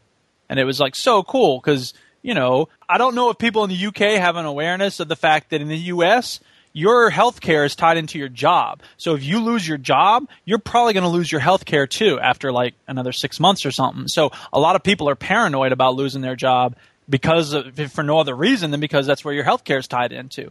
So I think that's another good thing that, that decision probably costs the company money in the short term. So a lot of managers would say, forget it, we can't keep the job for him while he's, getting cancer treatments. But Gabe realizes, this guy's important to our company and we want to keep him around. So I just think that's awesome. I think everybody's important to the company, and that's the biggest difference, I think. And because there isn't a managerial organization there, it's a collective. It's almost like a collective. I mean, it's interesting. But I want to know, like, who answers the mail, who empties the trash, because they're not saying like, "Oh, trash dude, what do you want to see in the next Left 4 Dead game or whatever." Yeah, there's got to be some hierarchy. I can't believe that a company that big has absolutely. I think that just naturally will happen. There'll be people who sort of do that. That'll just happen. I mean, the itself. Or do you mean the managerial structure will sort of happen? It will just happen. When it needs to happen, it will happen. When it's not needed, it won't. I think that's the way it'll work. I just want more details. It'll be temporary and then go flat again. Then I have this conversation with people about like, oh, I know some pretty diehard anarchists, and they're like, we should never have any government. I'm like, how's the trash going to get picked up? And they're like, people will volunteer to do it. I'm like, are you kidding me? People are going to volunteer to take out the trash. I don't think so. But I think that's where the peer review thing comes in. Because they're reviewing each other constantly, someone will be saying to them, look, you need to pull your weight, or you haven't done this, or, maybe you should be doing that. I don't know. It's just weird. Hey. But it obviously works because they're a very successful company. I just want to know more about how it works. Whatever they're doing is gold, and they need to share it. And this is a model that presumably could be replicated in other places and should be, so that we're not all doomed to work in these hierarchical corporate structures where there's one guy saying, here's how everything works, and you don't like it, shut up. Like in Brain Candy. I know y'all haven't seen it, but when you see it, man, there's the dude running the pharmaceutical company, and he's a freaking lunatic. And it's like, I think that is how a lot of companies are run, by like crazy people. David Brent is the guy in charge of a lot of offices. You know what I mean? We interrupt this podcast to bring you a very special shout-out for Paul Hurt, who is doing a marathon this week. So well done, Paul, and I hope you get to the finish line. Now, back to the show. I mean, this is the final thing. There's a couple of things. One is what people are looking for when they hire, and the final thing is what they don't do very well, because they did a list at the end of what they don't do very well. So don't worry, people are not going to read the whole thing out to you. No, so this is it. This is the end of it. I haven't read the whole book because it's about 49 pages, so these are only little extras. I've only read 47. Feels like it. I know. But this is what they say. We're looking for people stronger than ourselves. When unchecked, people have a tendency to hire others who are lower powered than themselves. The questions listed above are designed to help ensure that we don't start hiring people who are useful but not as powerful as we are. We should hire people more capable than ourselves, not less. In some ways, hiring lower-powered people is a natural response to having so much work to get done. In these conditions, hiring someone who is at least capable seems in the short term to be smarter than not hiring anyone at all. But that's actually a huge mistake. We can always bring on temporary contract help to get us through tough spots, but we should never lower the hiring bar. The other reason people start to hire downhill is a political one. At most organisations, it's beneficial to have an army of people doing your bidding. Valve, though, it's not. You damage your company and saddle yourself with a broken organisation. Good times. So that's basically what they say about it, which mirrors a lot of what you've just said, really. Yeah. And then the final, what they don't do very well, this is the final bit, helping people find their way. We wrote this book to help, but as we said before, a book can only go so far. Mentoring people, not just helping new people figure things out, but proactively helping people to grow in areas where they need help is something we're organisational not very good at. Peer reviews help, but they can only go so far. Disseminating information internally, obviously not very good at all. Finding and hiring people in completely new disciplines, e.g. economists, industrial engineers or designers. Making predictions longer than a few months out. And the final one. We miss out on hiring talented people who prefer to work within a more traditional structure. Again, this comes with the territory and isn't something we should change, but it's worth recognising as a self-imposed limitation. Also, we're not good at counting to 3. Yeah, they're not very good at counting to 3 at Half-Life 2. Left 4 Dead 2. Team Fortress 2. So, but Counter-Strike 2. But brilliant. I mean, if you want to read it, I'll put a link, and I will put a link because I know Duke said, I'll give you links for this week's show, but he never did. Isn't it illegal to post this online? Well, they don't seem to be too bothered. No one said anything, and whatever. Isn't it illegal to post something that makes us look awesome? Yeah, I don't think they're bothered because it makes them look awesome. Yeah. They get flooded with requests to work there. So that's it. So that's it for that, and final bit of the show, we've got some emails. Aw, yeah.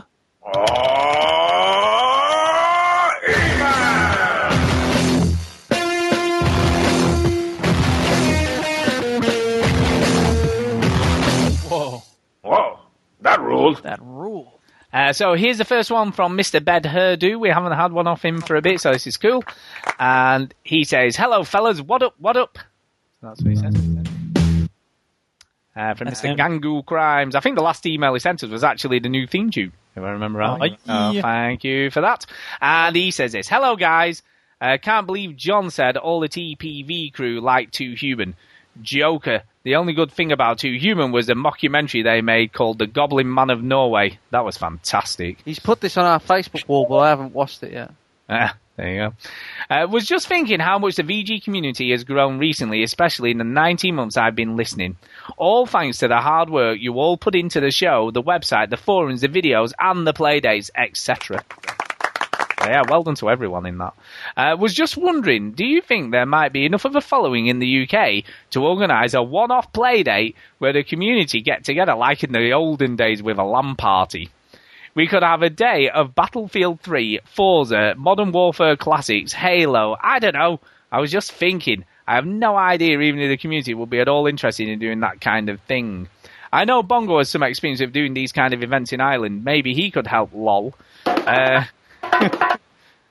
would not have the foggiest idea how to organise something like this, but others might. Hopefully you can ask on the show for feelers to find out if any of the listeners would be interested. I would! Jeez, gotta go and work now on condensing my emails.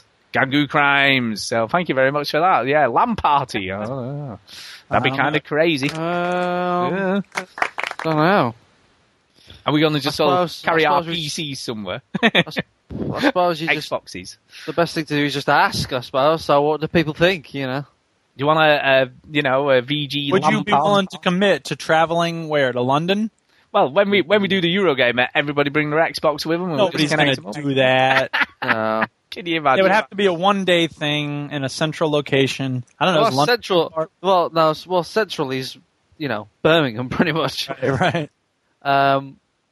Yeah, it's because it's in the middle, and I live there, so that's handy for me. Well, I don't live in Birmingham, but it's close. Yeah, I don't know. I don't know. It'd be a cool idea. It would Bongo did used to organise these things. I mean, it wouldn't be that difficult, I guess. I don't know the logistics of all this kind of stuff, but I'm guessing we could hire out a function room somewhere and... I don't know, but getting a movie theater like we talked about. Oh yeah, that'd be cool. Getting a function room isn't difficult. You could get a hotel somewhere. I don't know, like that higher rate conference rooms and stuff. Asking people to bring their Xbox isn't that tough. I'm sure people would bring like small TVs. Yeah, if we came in a car, it wouldn't be any. Yeah, I'm sure you can have like a 19-inch TV. You could bring that would work. Cables, just everyone kind of bring that kind of stuff. And we had the numbers. I suppose if we had like 20 people turn up, that would be a success, wouldn't it? Yeah, I would have guessed so. But if we had, it depends because it could kind of like go back in our faces, and if more than like. Yeah, can you imagine? If more than 100 turn up, we're in trouble. Because I don't think I can handle that many people. They just keep coming! Ah! Okay. So look, it's a good idea. It's a good idea, but we'll have to see what people think. I could organise it, I guess. I'm pretty good at organising stuff, but yeah, you're kind of crazy. Okay, let's move on. This one is from our resident emailer, Jason Gallagher, and it's massive. So bear with me. Okay. This is entitled... Hey, wait, that reminds me of a Jimmy Carr joke I heard recently. He was doing people asking for questions from the audience, like, what do you want to hear a joke about? And the guy goes, I want to hear a joke about drum and bass music. So this is also for Skulldugger, because I know he likes that kind of music, and you too, Stu. Why did the lion get lost in the wilderness? I don't know. Because jungle is massive. Oh, that's terrible. That's good. That's funny. Anyway, look, we need to move on. We're running out of time. Okay. This is what it's entitled. This is a private message, Stu. Don't get a job with the Secret Service, you dirty John. No privacy, even for artificial intelligence. I'm assuming this is a reference to me reading out his PM to me last week. I guess so. Yeah. Anyway, he says this. He says, Stu, Chin, have you ever seen the movie Sybil or Psycho? Have you at least heard of Craigslist? Just be aware, Duke has a new friend he likes to call Robert. I'm just saying. I know you guys pretended not to hear him when he crossed over to the Veteran Gamer podcast last week, but Robert was mighty prevalent on the Didactic Singcast. I don't remember Robert being on the Veteran Gamer. Oh, he was a little bit. You don't remember when I was here? No. Oh, God. You on last week's show? Ah. Yeah, I was on it for like half an hour. I'm going to kill him. Oh, no, I'm going to have to edit it out again. Don't edit me out. I'm a lot of fun. Nothing against Duke. I once had a friend with a high-pitched voice. I used to call him Stinky and blame him every time I farted. They finally put me away. One day I escaped the straitjacket and got help on the Jerry Springer show. And that's just because Oprah had turned me down. Nice. Just remember the first step to getting better is admitting you have a problem. I don't have a problem. I don't have a problem. By the way, haters are going to hate you, so don't pay attention to any negative feedback, whether it be me or someone that doesn't like sound clips. I personally love the use of sound on the show, just as long as high pitch isn't handling the soundboard. That's pretty high pitched. I mean, who really laughs at a fart joke if there is no smell?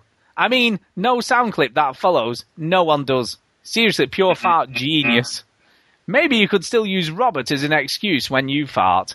I guess he's not all that bad. Just kidding. Please don't boil my rabbit.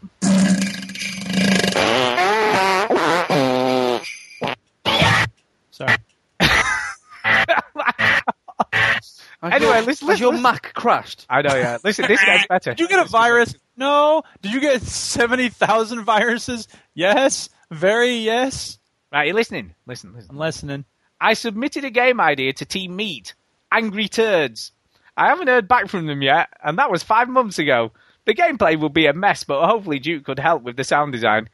Give it that robust veteran gamer appeal. Nobody would play that. Shut up, Robert. Shut up, Robert. Would you kindly make a shout out to Mr. Surface Lizard? Shout out to Surface Lizard. Yeah, shout out, man. We wish you were back. I feel like clubbing myself to death with a golf club now. For some reason. I don't know what it was. Several weeks ago, I sent him a message praising his work, even commented on how often I need a smoke after hearing his rants, even though I'm not a smoker. It's been months, yet still we haven't heard from him. Where are you, Mr. Lizard? Working or that backlog? Hope you're doing all right. Yeah, really. Vlados, my sweet, sweet, not-so-artificial intelligence. I know by now Stu has probably spread rumours of your sister, and I'm typical human male. He's just trying to work his way into your system. I only have eyes for you. Ever since you slipped into something more comfortable, I knew what we had was real. Hang on a second, she wants to say something. Leave me alone and quit stalking me, you weirdo. So why the mixed signals? You see, look, why the mixed signals? You tell me no more love letters and then you go and tease me, just like my companion cube used to do. We all know how this plays out. I wake up at your place and I'm forced to try and solve this ongoing puzzle once again. I just can't do it anymore. You're a black widow, Vlados, and I just want it to go back to the Hang on a second, she wants to respond. You love it when I abuse you. Suck my ass, you filthy dog. Oh man, that's harsh, Vlados. I'm a lover, not a fighter. I'm cooking your chocolate pie tonight, Black Forest. This is me waving a white flag. Also, the only reason your sister came over last night was to help me make your mom's birthday cake. Suck it, Stu. Okay. To respond to that about the cake. Ooh, my favorite. Come on down, big boy. No, Vlados, stop encouraging him. Too late. Okay, fellows, Witcher 2, these guys take care of their fans. This game is exactly what I've been waiting for a very long time. For a truly engaging story, I'm all in. IndiePig, Septipus Tentacle Apocalypse. Yeah, we haven't got. We'll have a look at that. We'll see. Maybe next week. Meaning Stu will have a look at it, and he'll probably make it our indie pick. When you play it, please be sure to push the Y button. Otherwise, you'll miss a critical part of the gameplay, trust me. By the way, how many of you... turn the game off? I'm not sure. By the way, how many of you were cool enough to play Bytown Lumberjack? Seriously, I only recommend the good ones. Go on, download them and give them a go. Now, I gave Bytown Lumberjack a go, and it's alright. It didn't quite make... It's shit. It was alright. No, it wasn't terrible. No, that's alright. It's shit. Yeah. It's alright. Chinny, right as always about the IndiePick Ranger. There you go. Are you guys ready for the one-bed room at Eurogamer? Get funky. There you go. Oh, God. I love reading his emails, and they are big. It's fair to say. Oh, great. And we have we got time for one more? We have got one more. Sure we have. Yes, we have. Okay. This was actually to me, but I'm going to read it. This is from Hawkson, and it was actually just to me in general, but I thought I'd read it out because I thought it was kind of a nice email. Anyway, he says this. Thought I would check. Fuck off and die, all of you. Now that you've gotten further into Witcher 2, thought I would see how you're enjoying it. I've not been able to play much since I wanted to finish Mass Effect 3 and also the DLC for Assassin's Creed Revelations. I got to the point where you are reunited with Dandelion. I have no idea what that means. There's Assassin's Creed DLC, Revelations DLC. Yeah, there is. Anyway, I've always been impressed with The Witcher in how it revels and lives in a sense of grey. BioWare started pushing the decisions have consequences, but I think CG Projekt refines it and makes things very difficult to make choices that are black or white. I also felt a sense of shame for allowing the villagers to burn, since I missed that quest. I think this is in the original Witcher, though. Okay. I think between them, BioWare, and other artists, I think we'll start seeing more emotional impact in games. Things will resonate more. Follow-up things. Pinball FX2 is great in that it does a good job of being fun. It also adds a good social aspect to it when you're coming up to your previous high score or a friend's high score. Try them out. There are quite a few different tables from traditional subjects to comics to games, as Chinny mentioned. Yeah, Explosion Man. Yeah. How's your run through Amnesia and Skydiving? Well, Amnesia I've never been back to, I admit. You're a pusher. Yeah. And a liar, because you said you would finish it. I know, but get distracted. Liar. Anyway. Why must you turn my office into a house of lies?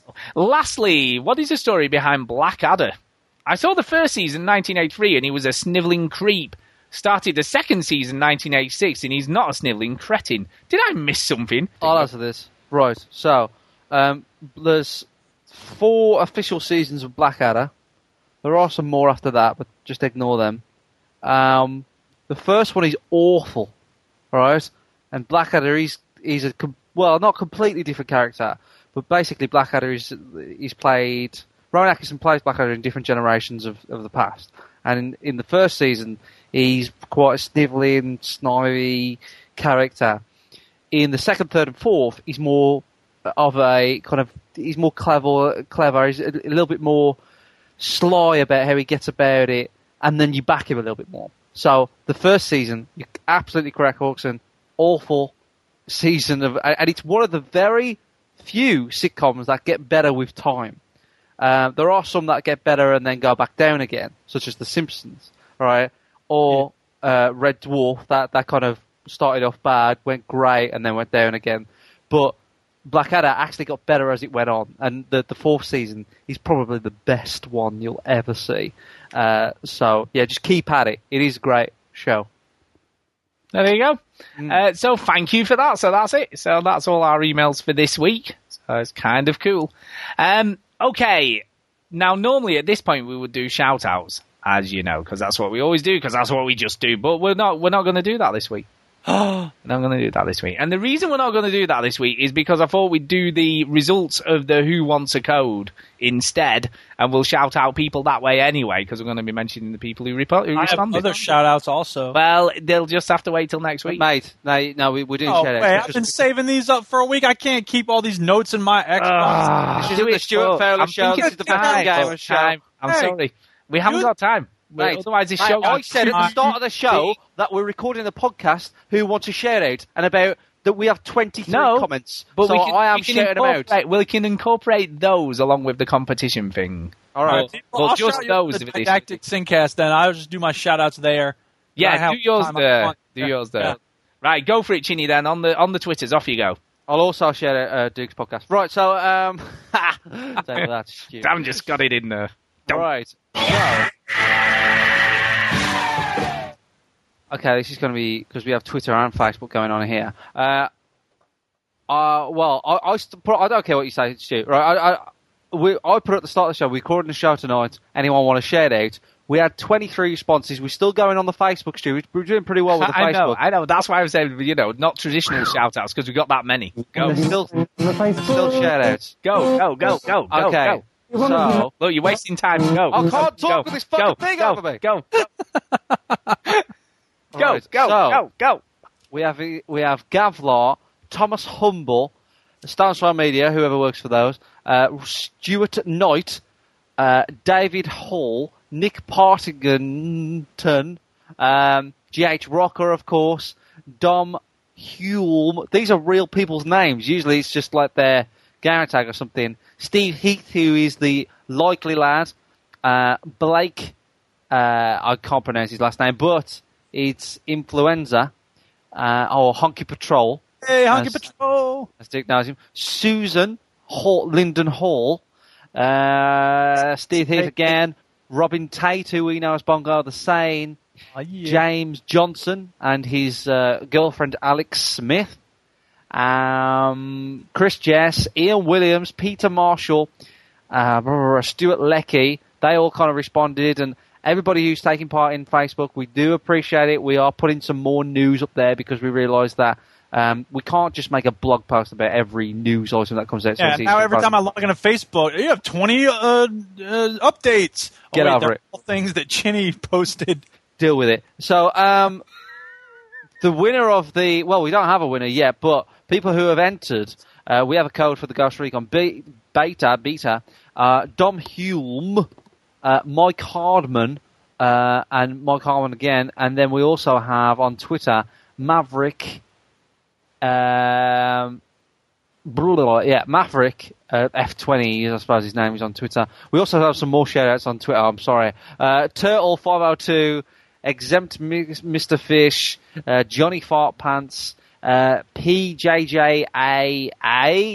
he said he loves the show, Pete Loaf, oh my god, there's so many, Big Bad Daddy, Pythagoras Gamer, Stuleck is there as well. Yeah, so people have said, shall I tell you what they've said and we can decide who's going to win? Yep, the code. Okay, so Dom Hume on Facebook said, because I know Chinny would shake my hand. That's a reference to the likely lad who I was joking about on the comments earlier. Because I said that, well, Stu said that I wouldn't shake his hand. Really, I was just very tired. But that's where the whole diva thing came from. It's true, it is true. Mike Hardman says he should have it because they're free on IGN. So apparently these codes are free on IGN, so they're not very hard to come by. And then he also says, then I should, because my gold has expired and it will allow me to use points for Fez instead. So, yeah. Maybe Mike Hardman. And then we also have, on Twitter, Maverick says, I should have it because Chinny owes me £8. Or was it Stu? Doesn't matter. It was who it is. Just giving me the code and I'll never mention it again. So that we can give it to him to clear debts. That's always good. Yeah, I'm liking the idea of that. He hasn't requested the beta, but he says, I love you guys more than video gaming. Will that work? So that is a request for it. And that's Intel Rock 27. Jesus, so many people. And Turtle, because he's playing Driver San Francisco. Yeah, you see, that doesn't work. Are you paying attention to any of these? Because I really need help. Doesn't work for me, that one. Is Duke gone? Is he just gone? Oh, here, what? You haven't obviously paid attention to any of these because I need help deciding. No, sorry, I'm not paying attention. I'm getting our Twitter theme song ready. So, in the running, we have Maverick who says he wants to clear the debt. If we give him a beta code, we clear the debt that apparently me and Stu owe him £8. As a Jew, that appeals to my sense of balance sheets. and that comes back to the fact that Chinny made him buy, Deus Ex. When I told him, I said it was good one week and said it was bad the next. Intel Rock said he loves us more than video gaming. So that's a good reason. That's a clear lie. So I don't like to reward liars. Don Hume says, because I know Chinny would shake my hand because I didn't shake the likely lad's hand. That's true, though. That is true. Mike Hardman said something about his goal is going to expire, so it'll allow him to play Fez. Turtle, because he's playing Driver San Francisco, Duke. I thought you'd like that one. Again, Duke isn't paying attention. Yeah, someone playing Driver San Francisco. Driver San Francisco! I think he just should go in a room and hit himself with a paddle, to be honest, for doing that. So who are we going to pick? Well, do you know, if I had to pick, right, I'll tell you who I would pick. I would go with Maverick F20, to get rid of hard debts for him buying Deus Ex. Duke? That's my choice. Yeah, I'm all right with that. Go for it. All right. Maverick F20.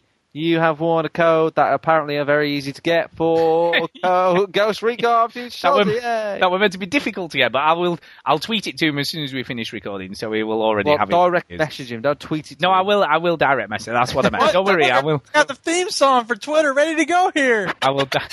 Hit it! Saw a pretty girl just the other day. She winked and she smiled, walked across my way. I couldn't figure out just what to say, so I twittered it. Twittered it. Where do you get that from? I did a search on Google for Twitter song, and like 10 songs came up on YouTube. It's the stupidest song in the world. And that's about it, really, I guess. That's all I did for this week. It's time for a Colbert Report shout-out. No, it's not. We ain't doing shout-outs. Are you joking? What do you mean? Unlike at Valve, there is a hierarchical structure here. Stu's at the top. No, it's governed by time, not by me. Because there is a time limit on these podcasts. Oh wait. Well, I try and keep them around 2.5 hours. I don't really want to get just a convention that you've come up with. It is, yeah. That seems long enough. enough. It's time for Stu's story about his wife and watching naked ladies on TV. Yeah. No, that was funny. That was funny. Who helped me out of a burning car? I don't have time to thank them this week. But to be fair, if you hadn't been searching for a Twitter song, you'd have heard Chinny do his about 50 shout-outs to all the people on Twitter. What? Twitter song? Hit it! Saw a pretty girl just the other day. Almighty. Anyway, on that note, we do need to get the hell out of here, so... That's it, people. Yeah, see you, bye. Thanks for listening. Hold on. What's the play date? Oh, yeah, play day. What's the play day? Oh, suddenly everyone wants me to talk now. How about that? Next Sunday, the 29th of April at 6 p.m. UK time, we're going to be playing Left 4 Dead 1. Yay! That's always fun, so... Actually, I have got a confession. There is something else I need to do. Uh-oh. It's not a shout-out. We don't have time, Stu. Sorry, fuck off. But it is... Lord Duke will be fine. He gets to play one of his jingles. Yeah. He gets to play one of his, but we've got another iTunes review. Yo. You want them iTunes reviews? You got to. There you go. Look, we got another one in the UK. No American ones. Okay. No check. But this is quick. And Duke will love this. He'll love that I'm doing this. Right. Okay. It says, great stuff. 5 stars. I just heard Duke's rap at the end of the previous show and had to write a review to say how great it was. Yay! That should be the end of every show. Just awesome. Keep up the good work. Excellent podcast. There you go. I said it just how he wrote it. Did you like that? Yes, I did. I like it. Thank you. So there you go. That is it now. We're going. Bye. All right. Thanks for listening, everybody. Fucking go away. I'm a fool. I'm a fool and all that shit. Why are you listening, you freak? You fucking freak! Oh,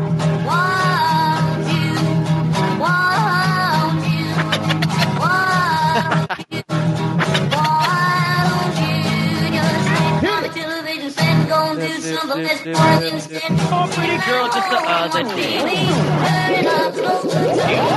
Smile walked across my way.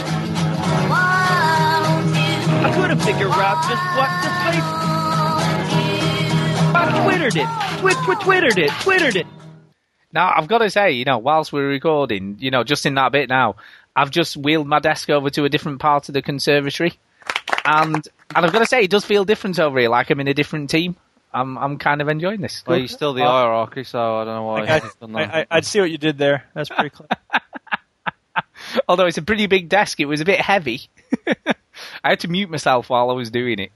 Yeah. You coming up with these jokes on your own, Stu? You got a team of writers? Team of writers. I've got subordinates. You should have played the Who there, mate. You should have played the Who. Do you know, actually, some people made references to your divaness this week somewhere. I can't remember where it was. Either on Twitter or Facebook. I don't know. It's something that's sticking very... Yeah, it is. Someone said, do you have to have iced water at exactly 3 degrees centigrade? Oh, yeah. No, that's the reason... I mean, that kicked off, actually. I put a thing on Facebook saying... where was it?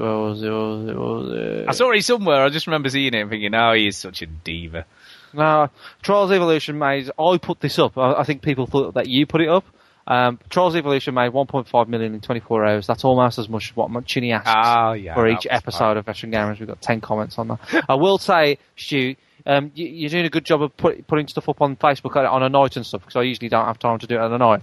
But if you do put something up, kind of give it a gap, because I remember you put something up, and then you put something up immediately afterwards. Yeah, I found something else, so that's the trouble. I think, I'll put that up as well. That's kind of cool. Put it, like, give it an hour. Give it at least an hour to sit.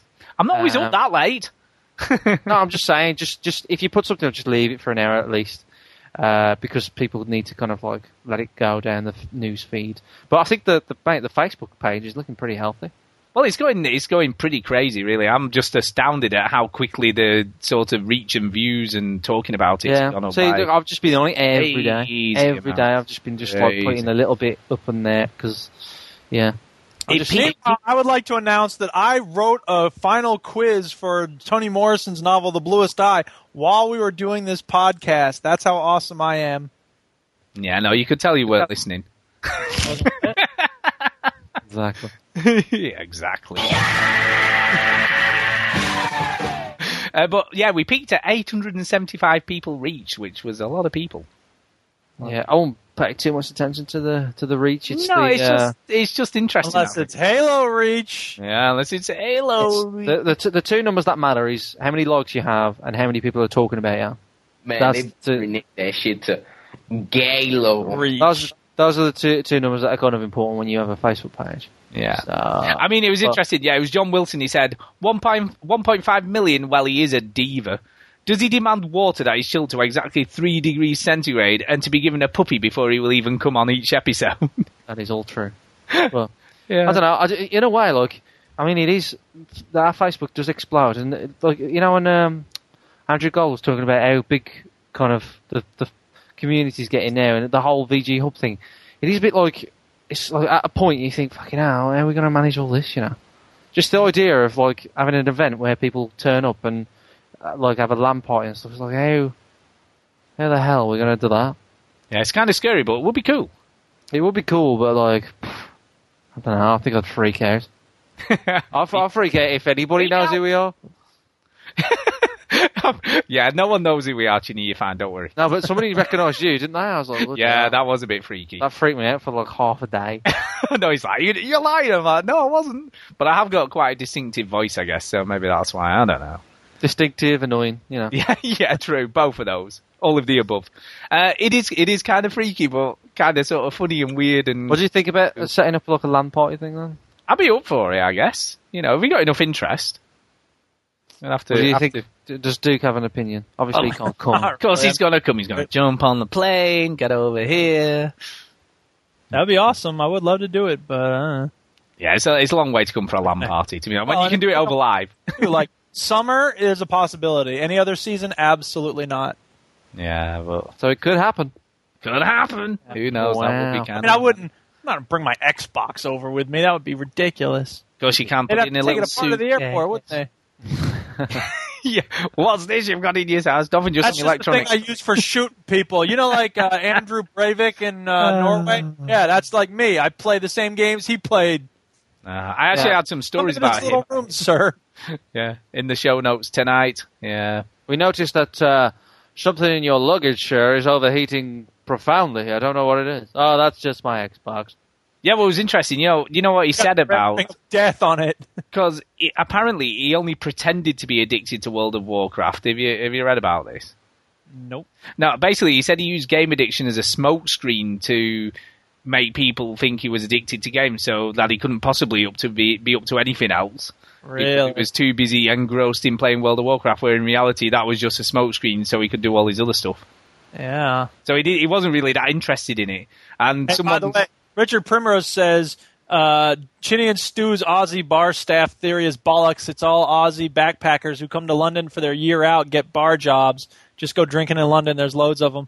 Yeah. Yeah, someone else said that as well. I don't know. Oh, that is true, actually. Yeah. There is a lot of bar stuff. Thank you. Richard Primrose is always right.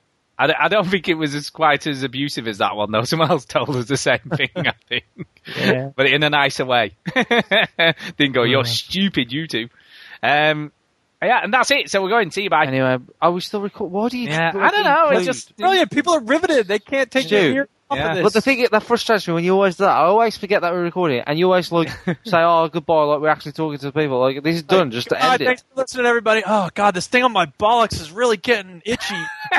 Just to end it. Just don't worry about saying goodbye. Just end it. No, we can't let Overseas Connection do us up with their outtakes. We have to have something fun at the end of the show too. Well, I don't know. In this case, boring. I heard a very funny Your Mama joke. Nice. The other day. Tell that, and then I'll just stop the recording. Go. Your mum was so fat that I took a picture of her last Christmas, and it's still printing. That's pretty good. I like that one. I laughed at that one.